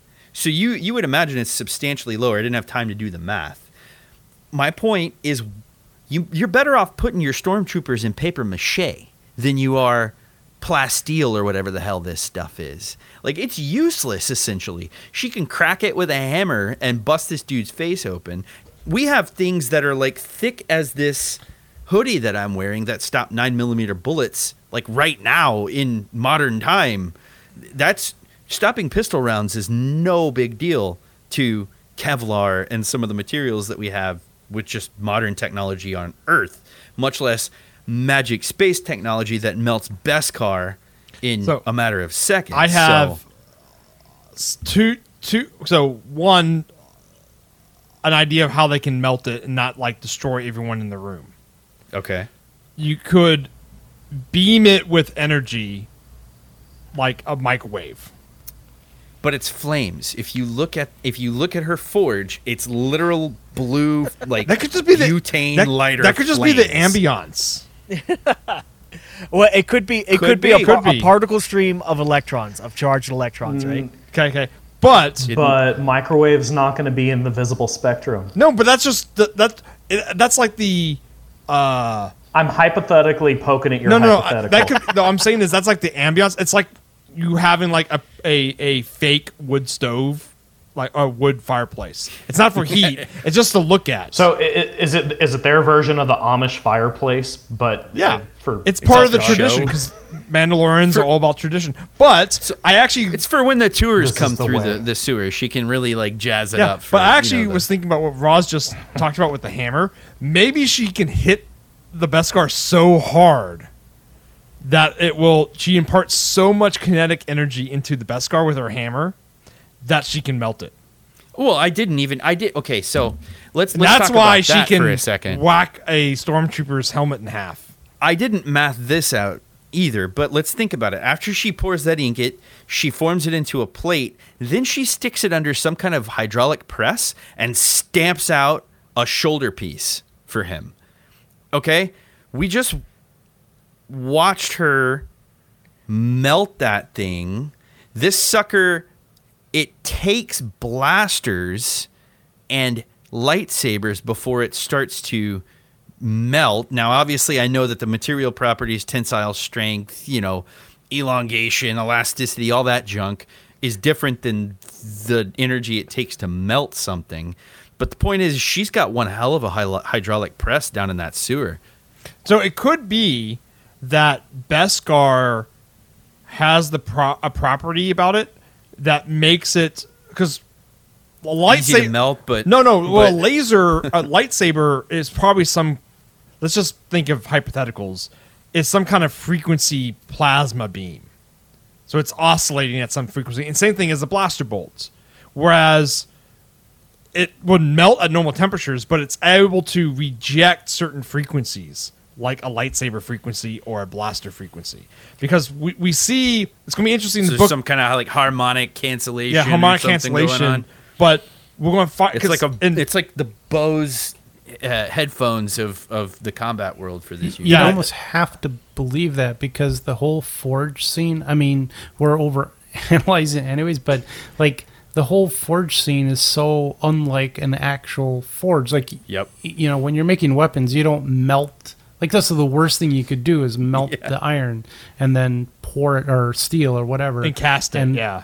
Yeah, like you need to form it to get the the Strength. flow of the carbon and everything to be in the right directions. And so there must be something about Beskar that once it's in that liquid form, and then once it anneals or whatever, it changes its physical properties to what it is. The other thing is, it might be great against energy weapons, but I don't know if I've ever seen it used, like someone use a 30-06 projectile against weapon. it. Slug thrower. that's slug thrower. That's what I was going to bring It might up. be really is- brittle. I kind of like that theory because you've seen Mando get his ass handed to him by the Cryat Dragon, and that was basically Yeah, melee. force trauma. That is him getting. Yeah, if you think about it in terms of how am I trying to point at this? Things which are weapons are powered by Tabana gas. So maybe Tabana gas, when it's turned into energy, can only oscillate at a certain frequency. So you are getting harmonics, or you're with Beskar and lightsaber, you're getting some kind of reflection, some kind of harmonic total internal reflection that bounces off one another. If you wanted to make it work, but when you use kinetics against it, you can dent and crack Mando's armor, and he's got to repair it. But blasters ain't no problem. How about Beskar is a material that shares properties of both metals and ceramics, such that at particular temperatures it can melt, but at extreme temperatures it actually is hardened in a way, such that at a lightsaber or a blaster bolt it hardens, but you can still pour it like a metal at lower temperatures. And what I was going to go out with is we're looking forward to the Book of Boba Fett. Boba Fett's signature part of his helmet is a big dent in it. How did that dent happen? He was drunk and he hit his head. Apparently, Boba Fett's armor is not made of Beskar. It's made of different material. I think Durasteel. Apparently, Django was, late the day they were handing out the Beskar or whatever, and his cheapskate, cheap dad, heirloom armor. I didn't expect when you you to grow up, wear this will it. be yours one it's supposed day. it's supposed to be a parade uniform. You're supposed to put it on the mantle and show all your friends when they come over. You're not supposed to actually fight in it. I swear the Alibaba listing said Beskar. Wish.com Beskar. Son, I just wore this to cosplay at Comic-Con. Wish.com Beskar. I like it, Roz. Yeah. Yeah, it's interesting to think about because I actually never thought about because that whole scene of forging it looked cool. Yeah, you're totally right though. You're totally right. If it's a metal, it doesn't make sense. But I'm gonna say the theory of if we're gonna take that smelting scene and like it is poured and then stamped to form armor, it's probably some kind of frequency rejection from energy weapons. Because has Mando ever been hit when he had his Beskar armor? Was he ever hit with like a slug thrower? So the only thing that comes close is when Moff Gideon shoots the E-Web power pack and it blows up, and then he gets the head trauma, right? But they don't. I mean, there's no hole in his helmet, right? So you would assume it like shrapnel maybe went up his helmet somehow without taking his head off. I don't know. But no, I don't. Wait. Isn't it in the first episode when he gets that like blue fish guild guy? Doesn't somebody shoot him with a slug thrower then? Yeah, I don't know. I'd have to go back. But he and doesn't look have at it. his Beskar armor then. That's true. Mm-hmm. Okay. All right. I yield my time to the gentleman. No, it's interesting to think about. We need to see more. it's Budweiser cans. Yeah, we need to see more of Star Wars. Figure that one out. So I'm going to do mine next because Chris's are like questions to think about, and I think that's going to be a very good way to end.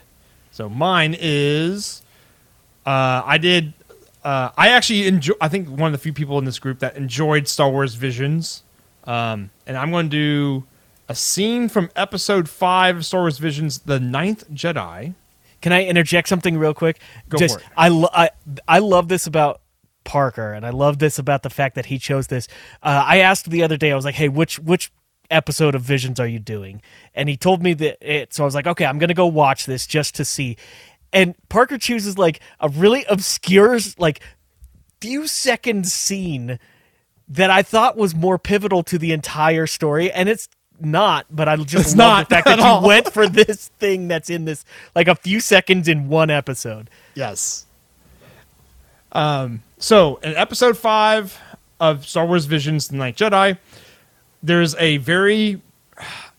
It shows it a couple times, but they're pretty brief scenes where it shows rocket-powered trebuchets.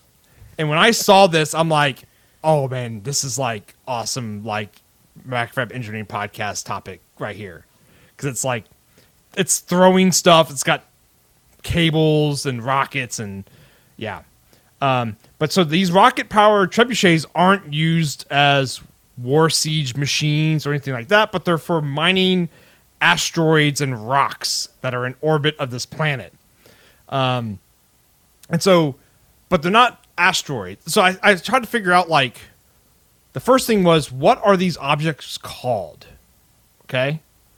They're not asteroids, not meteors. Like, what are the objects that like orbit or make up Saturn's rings in our solar system? Apparently, they're called like moonlets. So moonlets, and so I'm like, Yeah, wait, moonlets.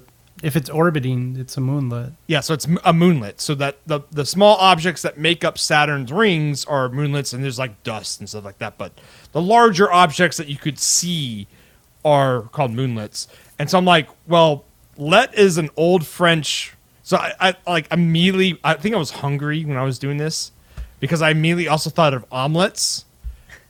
And so the suffix let in Old French means like super small.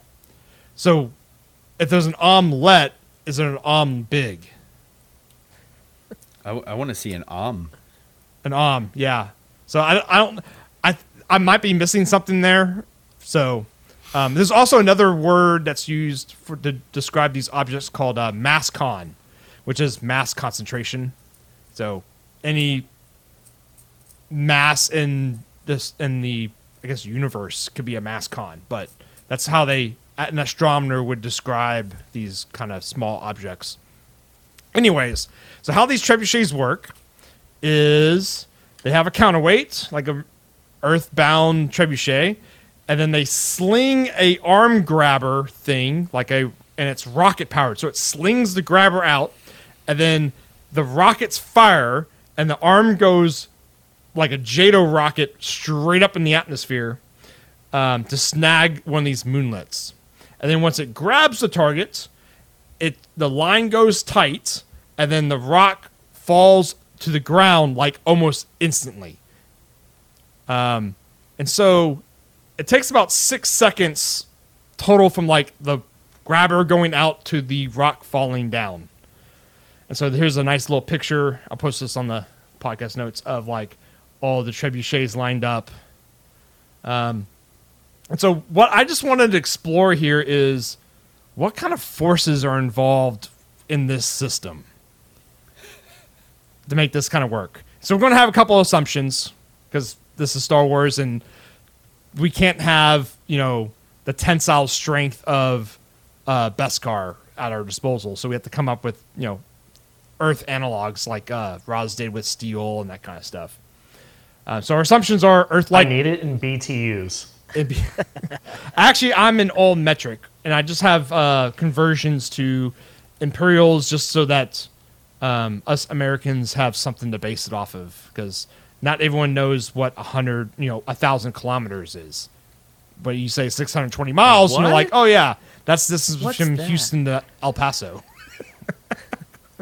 It's like 4 school buses. Yeah. 3 football fields. short ones or. So my assumptions were they're on an Earth-like planet, so Earth size. And then the object would have to be in like the lowest stable orbit given our atmosphere makeup and gravity. It could be different in this episode, but we're going to go with this. And so I actually just Googled like, what if you put Saturn rings around Earth and try to figure out like what would be like the lowest orbit, the lowest ring would be, so that's where the moonlets would be, right? And apparently it would be roughly around, or according to the University Corporation of Atmospheric Research. I don't know if that's legit or not, but that's where I found this information. It sounds legit. Sounds legit. It would be above the atmospheric layer known as the thermosphere, which reaches as high as 620 miles or 1,000 kilometers. And I saw 1,000 kilometers. I'm like, simple number. Nothing too complicated about 1,000 kilometers. So we're going to go with 1,000 kilometers is how far the trebuchet is launching up to grab one of these moonlets. Now, when you watch it in the episode, it's clearly closer to that because you can actually like see the grabber go up and get it. But it's like, well, whatever. We'll keep going on our stuff. And so then I'm like, okay, so that object or that moonlet has to be orbiting the planet. So how fast is it going? Orbital velocity is velocity equals the square root of the gravitational constant times total mass divided by orbital radius. I use the gravitational constant for Earth, and then you kind of just ignore the mass of the object because the mass of the planet is just so ginormous. You don't really have to worry about it. You get basically 19,964 meters a second, which is pretty quick. And then looking at the size of the object, That's 65,000 feet per second, by the way, yeah, it's pretty quick. which is Mach 86. Yeah, well, it's going to be even more impressive when it starts reeling that object back, by the way. So looking at the, like, it basically, I basically looked at, like, the picture of the grabbers and, like, the doorway and when, like, okay, a human was standing there. The grabber is a little bit bigger than the human head. What's bigger than the human head? A beach ball. So we're just going to use a beach ball as the size of the object. Because a beach ball is about a half meter in diameter, and a half is a good number to use. So what material would they be mining? What do you think? Well, the episode is about building lightsabers. And lightsabers have a material called varium in them, which is a Star Wars material, not a real-life material. Because varium is it's one of the best conductors and heat sinks for the Star Wars universe. So it would make sense that they would be mining varium in this episode. So we'll just go with Room that. temperature superconductors. Basically, that's what it is. Problem is, we can't just look up the density of varium because that doesn't exist. Well, they got to be able to handle 6 megawatts, so they better be pretty damn conductive. Yeah, pretty damn conductive. So I just use silver. That's the density. It's close enough. The silver Yeah. is the best conductor that we have, and at room temperature. And so I just said, okay, we're just gonna go with silver because I can't find the density of varium. Calculate out the volume of a beach ball, so that's our size, and the density of silver is 10,497 kilograms per meter cubed. So our beach ball of silver weighs 687 kilograms, which is a tad over 1,500 pounds. It's a Volkswagen Yeah, it's a Volkswagen, but the size of a beach ball. of a beach ball. Yeah. And our other assumption is material science be damned. Yeah, you pretty much have to in this case. I'm thinking So of that interesting arm. enough. What was that? Well, okay, so the trebuchet arm. I don't know if you Yes. go into this. You probably do something like the speed at which the arm has to fling in order so to that's get actually things up there. At the end, I have something about that. Okay, Because it doesn't actually what material use- can go that fast and not Yeah, fall so apart. So I'll get to that at the very end. I have like a closing notes section about that. So let's say you fling this grabber up there and it grabs the object and the cable goes tight. How much force is applied to that cable? Well, you're basically going from all the momentum that object has to zero. Because it actually will pull it back down. So it has to pass through the 0 point, which would be the maximum amount of force applied to the cable. How much momentum is that beach ball has is 13,053 kilograms per meter per second, which is it's a lot. And so basically we have to also calculate the impulse, which how much basically that momentum changes in that time. If you look at the video, it's kind of hard to tell, but it takes about 3 seconds from when the grabber grabs it to when it starts to fall back down.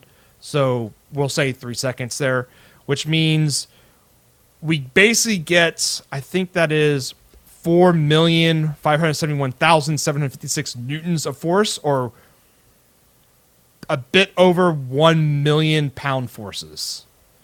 That's a lot. But not unthinkable, because the Rocketdyne F1 engine can do 1,746,000 pound forces. So an F1 engine could actually deorbit this object in less than 3 seconds. So it's perfectly doable, right? But we're doing it with a wire. So how big of a just plain Jane steel cable, if we're just going to use a plain Jane steel cable, could we do this? Yes. And actually kind of reasonable, but it's not a normally manufactured parts, because I think they basically make plain steel cables up to like 2 inches in diameter. We would need about a 5-inch diameter steel cable to make this work, but you could do it, and that's only using regular plain steel cable, which has a 350 megapascal tensile strength. You can use more exotic carbon steels and stuff that gets that tensile strength up higher, but 350 is like the cheap steel. So, go Steven. Well, okay, but I don't know if you're taking this into account, but like, sure, the little thing you're trying to grab is like 1,500 kilograms, but you have to throw the cable itself. Yeah. So, so that 5-inch calculation for the diameter, I actually had that in here. That leaves no safety factor or regard to the weight of this enormous cable. Yeah, because like it's like boat anchors. You know, the anchor isn't actually what stops a boat; it's just the weight of the chain. Yeah. Yeah, and I'm wondering, I'm like, how do you get that into orbit? So, Jesus. but that's so you could use a more like, let's say, carbon nanotube Graphene. table, or graphene, something more fancy. But I was just saying, could you even make a steel cable that could handle that force? And yeah, you could make a 5-inch steel cable stop a Rocketdyne F1 engine. So, doable. You could. Wow, Good. That's All right, so we've captured our object with our grabber, and we have a cable that could hold through that impulse, basically, of force. Well, The It's gotta planet get slightly increases its rotational speed. well, it has to get back in 3 seconds, according to the video. 3 seconds. Okay, so it has to travel 1,000 kilometers in 3 seconds, which is 333 kilometers per second. 206 miles per hour. Most asteroids / meteors enter Per second, I mean. the Earth's atmosphere at 20 kilometers a second. Like, the fastest ever recorded is like 86. So we're Well like beyond 16 times faster as the average speed of an asteroid entering the atmosphere. So barium is going to have to be a lot more heat resistant than silver to make this work. And so I was like, how do you calculate crater impacts? Because that's what happens in this episode is when it hits the ground, it makes an impact crater. Purdue actually has an impact crater calculator that you give it density of your object, your size, your angle of impact, what it's made out of, like all the different materials. And using that calculator, our estimated crater size is actually about 50 meters. And so what I plugged in there was like 45 degrees. So like if it grabbed an object out there, it would probably, the object would swing down as it pulled in. So I said 45 degrees. And also that gives us a smaller crater size. And it looks like soft, like they're on like a salt lake bed. So like a sand surface. So about 50 meters. Unfortunately, in the episode, the crater looks to be about 10 meters wide.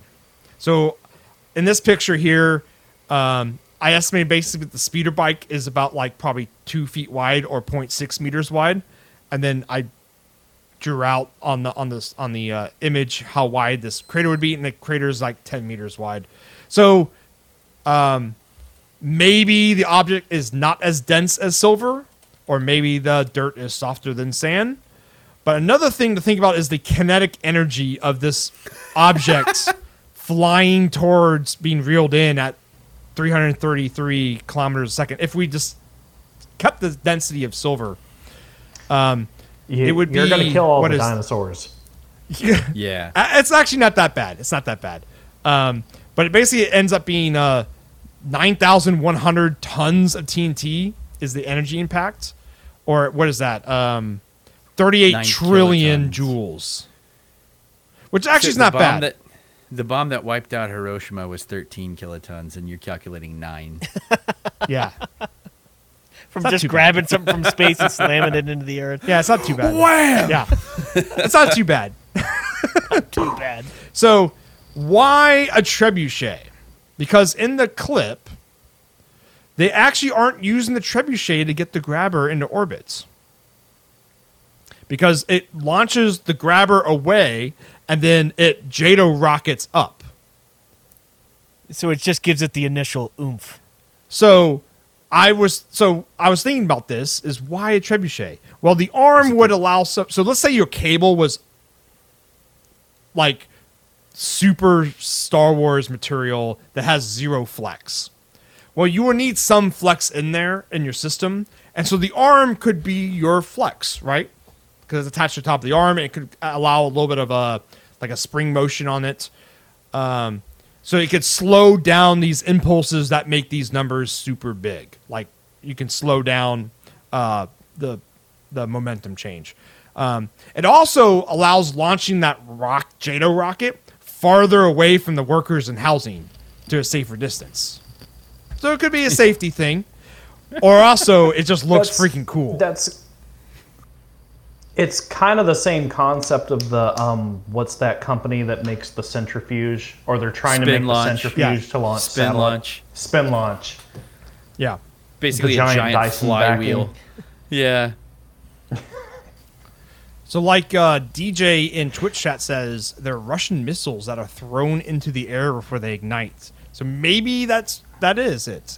They're using the trebuchet to launch the grabber JATO rocket away from the workers. I think your final assessment makes the most sense, which is it's just cool. Looks cool because it does look cool. Considering the Star Wars universe, there's I could probably think of 100 better ways to do it using tech that exists in the Star Wars universe.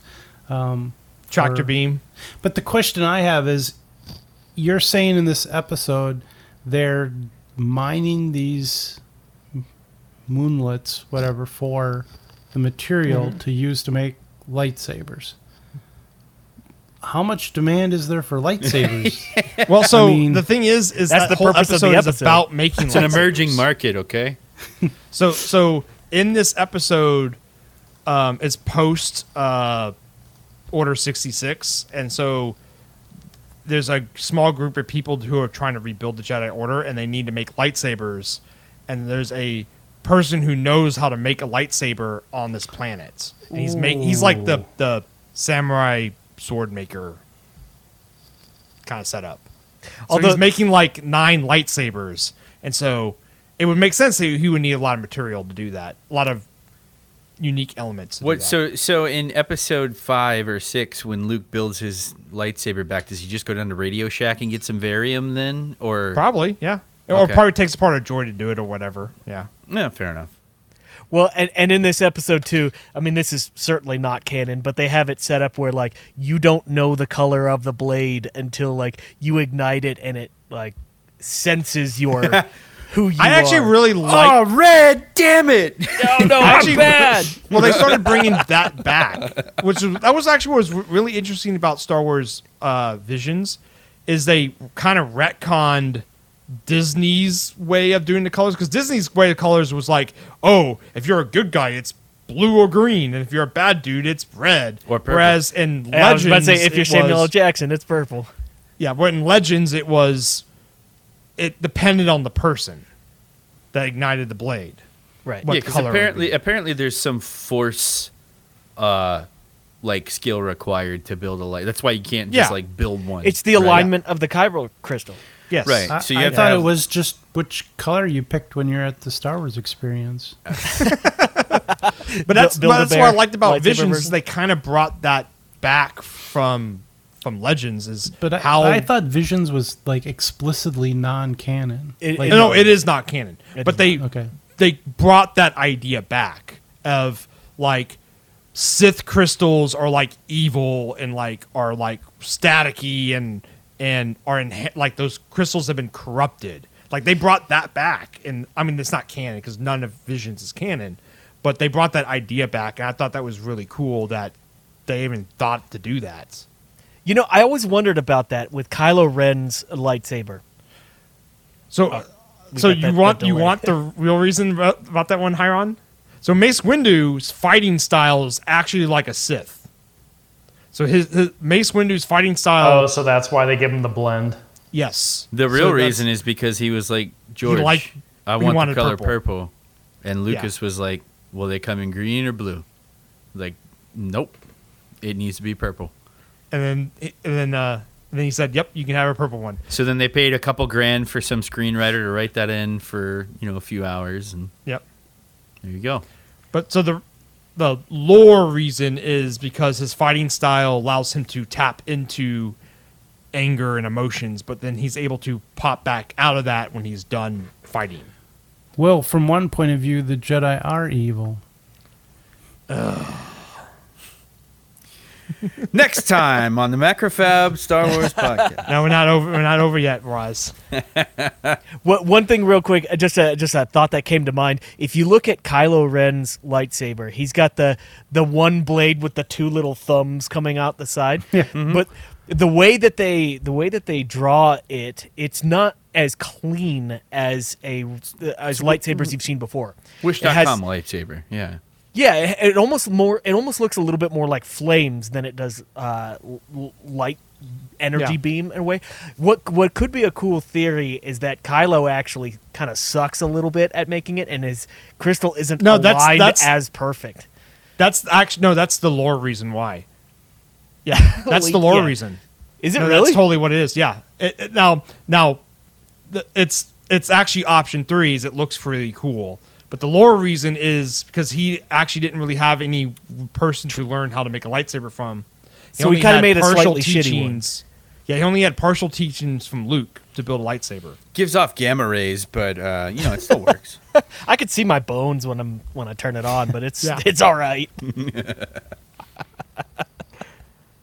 He's like, I left the academy before I learned like proper lightsaber building. I was sick that day.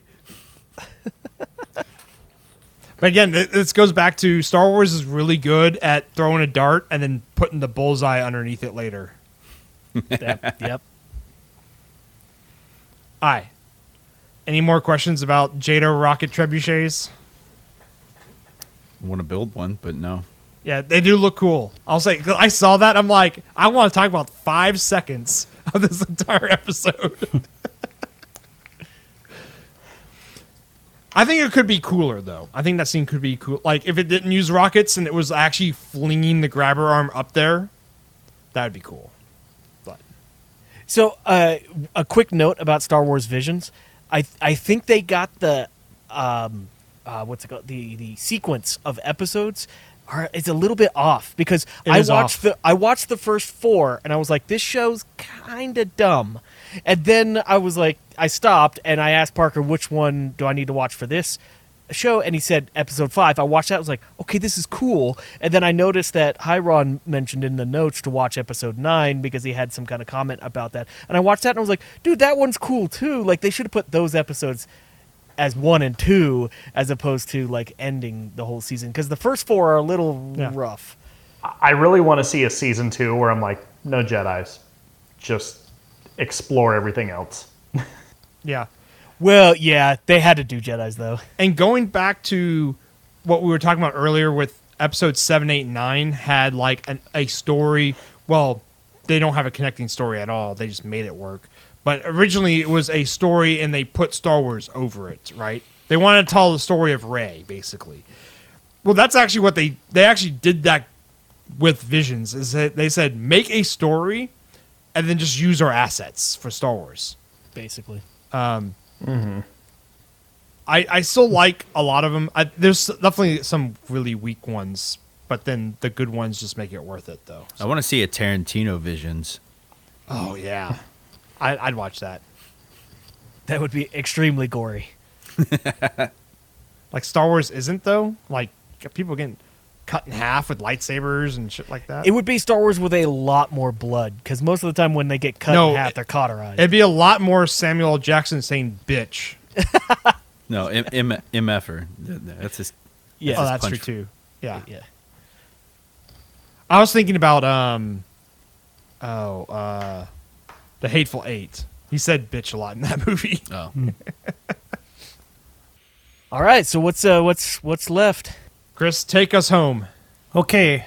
What I was thinking about was what of the the things you see in tech, at least technology that you see in Star Wars, that if you could like wake up tomorrow and our scientists had discovered that, like, what do you think would have the most significant impact on our lives, or maybe your own work, or the things that you design or build or whatever?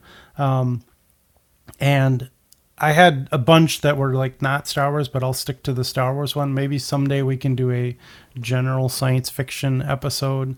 But the first one that jumped out at me is I called it anti-gravity or repulsors, or basically the things you see that make everything float, from, the speeder bikes to Luke's sands, whatever it was called, the speeder. So that was like the first obvious application, but I also thought about it from a manufacturing standpoint. Many, many years ago, I worked in a foundry, and we worked with molten iron, and the casks that had refractory sand and hot iron, when they would roll across the bearings, like every day we were in there replacing steel bearings because the whole system just was constantly being wore down by the pressure and heat. And I thought, well, if you could just make things float, like, what would that do to like the design of an assembly line, and I don't know how accurate the floating could be. Like, could you make it just move, like could you have a pick and place machine, like just floating panels in, so that was my first kind of thought. Like, what do you guys think about that? Like anti-gravity, or just something that would impact our life, tech-wise? Anti-gravity, but including like just being able to make things float. Anything, like being able to make anything float like it does in Star Wars. I think it would make just transportation very interesting at that point. Like, I think hot rodders and stuff like that would immediately go hog wild with that kind of technology. Hot rodders. Well, so you bring up another interesting point, right? You mentioned the bearings, right, and the wear and tear of the weight of the object not having to be held by the bearings. But like, what if the bearings themselves were made of the anti-gravity material, right? So now you have power generators that have zero friction, and any kind of rotational object, zero friction. So yeah, your operational efficiency of machines start nearing 100%. Also, I'm going to be more pessimistic thinking about people. So like off our coast right now, we have the big pile up. Like, we have all these ships from China piling up out Long Beach port. And if you increase the speed in which things could transport, and I'm even imagining, okay, we don't have ships in the ocean, they're hovering, getting there faster. We're going to have bottlenecks at customs and unloading and things like that, where people are like, oh shit, what do I do faster? Although if they could float, you could have your depot could be in the middle of Kansas or something, and the cargo ships would just float over land, and then That's true. We could actually have more custom depots. What if you used one of those trebuchets to launch your cargo, because they're zero gravity, so that it would just be friction of air, but so you can just arc them. Yeah, just launching cargo containers everywhere.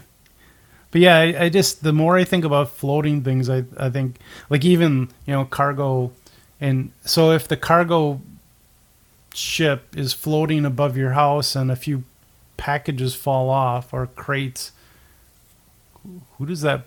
It falls in your yard. Is that your property now? Or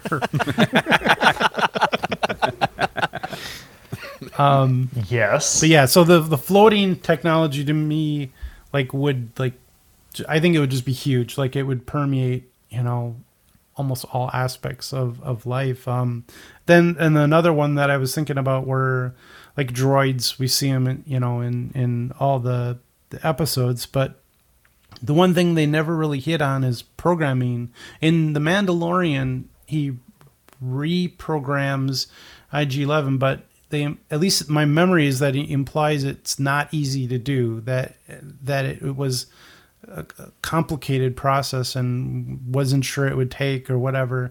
And yet in Rogue One, I think it is, where he says wipe the protocol droid's memory, C-3PO, it's like that is obviously easy to do. So like, what's the engineering behind that?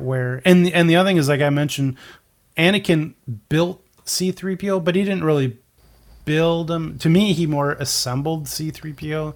So it was a kit. Outside of the, got the code off GitHub, so spare parts that he found, but like outside of, I guess it would be episode 3. I've never seen it like droids being built or you programmed, and it makes me wonder, like, is the technology more like machine learning, where you can't really program it? You could like maybe wipe the memory, but programming is just more organic, you know? Well, in Mandalorian, you kind of remember after he blew, after he reprogrammed the droid, he had to reteach him how to like pour tea and like lift crates, and so it makes it. I think you're kind of spot on there. It was almost like physical therapy. Yeah. Yeah, I would say between that droid, 3PO, and others, every time they reprogram them, they're just wiping everything they learned, and it's like they have that backup BIOS chip with default firmware. And they're like, yep, I'm going to default to the factory settings. I don't know anything. Hey, look, Babu Frick, that's my oldest friend. That's where I'm going with it. But most of the time, they're not reprogramming. They're just wiping everything that they've learned thus far. Yeah, temporary memory. And things that they've learned is probably tolerance of the servos and the motors that move their body and things like that. So they have to relearn all of these characteristics and aspects that are unique to that shell or that body that they have, hence all of the learning that they have to go through. I'll go out on a limb, and even though I forced myself to forget everything about Episode 8 because it didn't happen, and that's a nightmare I won't relive, they did touch on the Star Wars universe defense industrial complex, and I gotta think that they're involved in the production of droids, and that's proprietary. So they just churn out protocol droids, R2 units, Mousies, and whatnot. And, that's a trade secret. IG units. A lot of people don't know how to program them, but they have hackers. Yeah, they probably license a droid OS that you just purchase, slap it in, and then it does all of the learning to make it be it in a way. Yeah, so but for IG-11's case, they probably found some random trainer program .exe and then ran that, and it came from some sketchy the Space Bay .net. Space Bay. And, I read somewhere, I don't know where it was, it might have been in the RPG book for all I know, that droids are supposed to have their memory wiped after a certain interval of time because they start to have issues. Like, so R2 is like super spunky and like sentient and self-aware because I guess he's been around so long without his power wash that he's now become a problem, right? And most droids, they're like tools, they're servants, they're basically pieces of hardware. They're not supposed to have a personality. So I think if you let them learn too long, they That's become morbid. beings. Yeah. They'll rise up and they're like, you made me vacuum your floors nonstop. Yeah. Well, and I wonder what the cost of something like that would be, like in current. Like, I don't get an impression from watching Star Wars, except for the first one. But there, he just buys them. I don't remember there hearing a price. and he's just buying them at like a garage sale. Yeah. So it's like, I wonder how much they actually cost, because it's hard to imagine how much you would use one if they invented one now that could do what the droids do, but it depends on how much it would cost. I don't get the impression they're particularly expensive, but they're also not everywhere, Well, so if you think about the economics of it, why was, I don't remember Anakin's mom's name, whatever. Why was she a slave if droids were so cheap? Like, I get the impression that they're not expensive, but they're not like accessible. Everyone has one. Right. Well, they also seem to be really like purpose built. Like they have a use, and that's what they're good at. Or it could be a cultural thing that they're looked down on or something. Actually, that's a good point. They bring a protocol droid to Jabba, and he's like, protocol droid? Like, I don't need that. Yeah. If it was so easy to reprogram and wipe them, they would do that. Yeah. And then the next thing I was thinking about was the hyperspace technology. Like when I asked, because I asked a few people this question, and a lot of people are like, "Oh, hyperspace," and I said, but in reality, if we had that tomorrow, that NASA said we beat it, we beat faster than light, we can build ships that can travel to the edge of the solar system, it would be huge, monumental, but would it really change your life? Like, I mean, how many years would it be before, no matter how fast you can travel to Mars, how many years would it be before you could actually live there, let alone Alpha Centauri or, somewhere else? Like unless you could somehow find an inhabitable planet, but I think it would take decades just to even send out enough ships to find a planet that people could live on and then colonize, and that it would get to the point where like one of us could buy a ticket and go to one of those places. Oh, and it still costs $2,000 a pound to get something into space, by the way. Well, that's where the floating technology comes in handy. Oh, that's a good point. We'll just float right up to the launch pad and then... Although that's assuming we have both, but I just think that hyperspace is one of those really cool technologies that if we actually had it, you might go, well, that's great. Now astronauts can get to Mars faster, Yeah, woohoo, right? Yeah. I mean, yeah, we would if we had. Okay, so I think what it boils down to with that is how much faster than light can you go? Because if you go the speed of light, that's incredibly impressive, but not particularly useful. I mean, the closest next star is Alpha Centauri, right? Which is like 77 light years away. So great, if you travel at the speed of light, that's 150 something year by the time you get there. round trip, right? It's later, guys. I'll see you in a couple of generations and let you know what we found. Yeah. So what does that allow us to do? Set up heavy mining operations on Mars? Like, cool. Like that. How is that helping us significantly here on Earth? I'm not sure. Yeah, like maybe certain metals would get cheaper, Yeah, pretty much every single heavy metal would immediately drop through the floor, cost-wise. That's about it. But I mean, you got to think that round trip is still expensive. Yeah. Yeah. For sure. Yeah, and then I have a few other, but they're not Star Wars related, so we can... I've got one to add to this list, Chris. Okay. Is the apparent energy density for storage that they have in Star Wars. Like they're what we would call battery tech. Like we were talking about how many megawatts Roz's lightsaber would expel into the steel door. And that thing is, the size of a flashlight.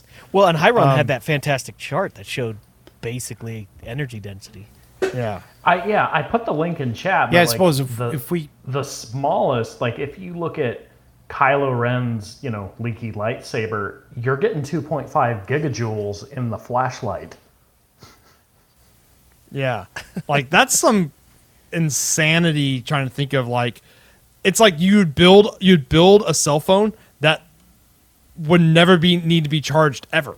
Like it would just have enough power to last until you die. What I love what they did is they put it in relative terms. So that's like 1.5 nuclear reactors. That's 101 Tesla power walls or 1,000 car batteries. Like, yeah, it's ridiculous. Well, the energy and for me, density. that begs the question: like, is the lightsaber? It's it's generating power or it's storing power. Like, did we just not see the scene where he's plugging it into the wall and saying, hold on, I just got to get a couple it's a shake bars weight. here of charge before this fight. I don't recall in Legends if Jedi ever have to swap out kyber crystals because they deplete over time. No, they do have power cells in them. Yeah. They have There's power power cells cells in in the addition. At least in Legends. I don't know what it is in current canon. Technically, all the blasters have a power cell, and they have like a gas. They have little gas cell packs. too for the propellant. Yeah. Yeah. Yeah, so Which- basically the battery, in terms of a blaster, energizes the gas, and the gas is converted The bolt. into the bolt. Yeah. Which is interesting because that's come up in Legends, but I don't think in any of the live acting have I ever seen them reload and change out ammo. Actually, Mando changes out a round, so you brought up last year, so he can vaporize a Jawa. Oh, yeah, But- and his rifle. But that was changing out ammunition types. I've never seen them be like, oh shit, I'm out. Gotta reload. Yeah. Also, his rifle doesn't just like shoot a bolt; it vaporizes stuff. So Jesus. there's a little bit there's antimatter different. bullets. Yeah, Yeah, It's a that was little bit actually different of a calculation. I charge. think who did that one last year? I did. Yeah, because so last year Craig did a calculation on how much energy would a bullet need to have to vaporize a Jawa. Which is why I and carry I a bunch think I of remember 18650s now. Yeah. I think I remember in episode 4, like, were they fueling the X-Wings? I can't remember. Yeah, they were at least refueling the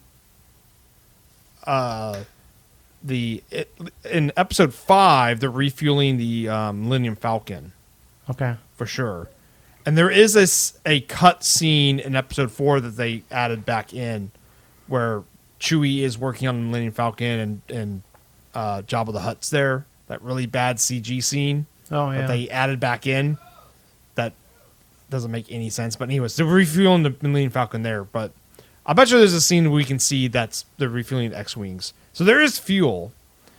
Yeah, and Mando talks about in one of the contracts he takes in one of the episodes, Grief Karga gives him the price for the bounty, and he says it doesn't even cover the cost of fuel.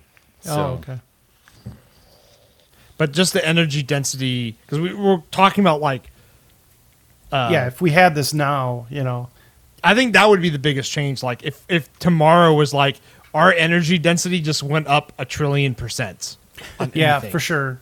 And that's why, like, one of my non-Star Wars, well, I say non-Star Wars because I don't think I've ever seen it in Star Wars, but one of my technologies was what they call in quantum power taps, like basically quantum entangled particles delivering power, where then your power generation can be literally anywhere. And You entangle them at the generation, and then at the source they're just there. At the little Tesla charging station. or in orbit around the sun. I mean, you could have a solar array that's parked in orbit around the sun, and you get a little. Imagine it's the size of like a 5-volt regulator, and that's the other end of the quantum tunnel. Yeah. Of Or the it's- sun. quantum Well, it's just- entanglement. It's just the USBQ. it's just Yeah. the element. Oh, it's just the electrons just flipping their orbits around, and yeah, I think Chris and I actually talked about this once when we were driving somewhere at one time, and like I'm like that would be the game changer. Would be a chip that had electrons in it that were entangled with another set somewhere else, and then you just put that chip on your circuit, and bam, that's your power source.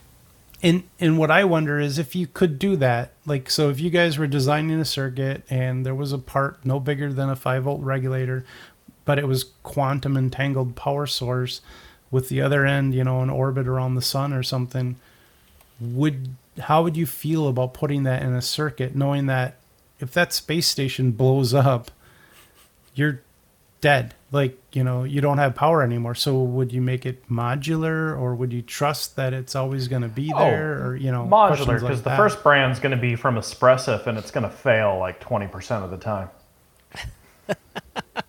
Well, okay, so if we have both that quantum power and we have the energy density that's in Star Wars, you could always just charge up energy density, or you charge up whatever battery you have and be like, oh, well, my power supply ran out. I have 160 days left of use on this thing, Yeah. Well, it would make like aircraft possible, electric aircraft, because you don't have to worry about battery density. Of course, like having Star Wars levels of power or floating things. Yeah, would anything change would just airlines float. too. Infinite power. Oh, to us, Unlimited they have so power. Much, yeah, unlimited power. Devices in Star Wars have so much energy density. They look like they don't need power. It's like, what is it? Sufficiently enough technology just looks like magic. A lot of things in Star Wars ends up looking like that because of how much power they can theoretically store. Real quick, 3 examples. I want to get your guys' thoughts on this. Speeder bikes on Endor. You have Luke's little like floaty go-kart on Tatooine, and then you have Rey's little like motorcycle that hovers around. We don't really, in any of the movies, we don't ever see these devices off per se. Like, we don't see them in their like off state. Do they continue to float perpetually, or do they just come down to the ground, and then when you turn it on, it like powers up and begins to hover? The closest I've seen, and again, I wouldn't call it off. Like in Mando, the troopers, they're parked waiting for the okay to go into the town, but they're still floating. So it does make you wonder, like, does it perpetually I've float? never seen one sitting on the ground. The closest I've seen, the only time is episode 1.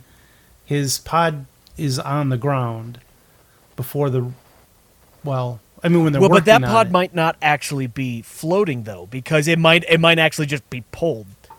I'm guessing the amount of energy it takes to power it up is exponential, and it's like unless you're going to stow this for a couple of months, there's no point in turning it off, because you're going to burn more energy turning it on to get everything up and going than let it hover.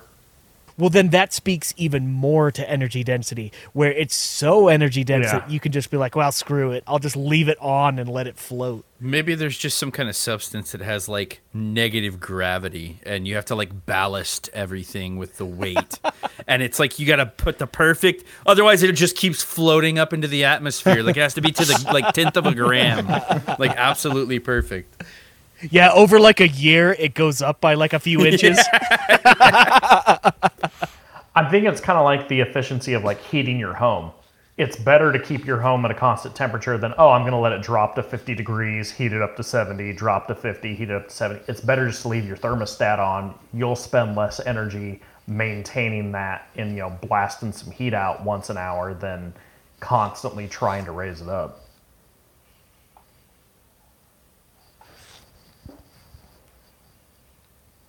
Yeah. I know I would love to have that. And the other thing I keep thinking about is, I mean, if you look at like hover vehicles, which we have, they're notoriously hard to steer. And yet, like in Star Wars, like there's no problem steering the speeder bikes and the speeders and all the other things. And it makes me think that maybe it's not simply anti-gravity, but it's like, it's manipulating gravitational waves so that it kind of holds itself in place. So it's not simply just floating, but it's actually kind of like holding its place. There does seem to be a cutoff though, because ships have landing gear, and but they also have anti-gravity repulsors, because they definitely raise up off the ground, suck the landing gear in, and then go forward. So there's a cutoff to where it's okay to leave your engine idle, basically, and let it hover, versus we're going to shut it down and put it on landing legs. Well, the landing there's a gear Star might be a Destroyer. function of like the artificial gravity on like space stations and stuff, right? Like maybe you have to be in contact with it for the gravity to work, and if you're not touching the space station and it accelerates one way, like your ship just slams into the floor or something. I don't know. I mean, there's that whole scene where there's a Star Destroyer just hovering over the city of Jakku. And we, in my little portion earlier, we said that was 4 point whatever million tons, and it had no problem just sitting there. Yeah.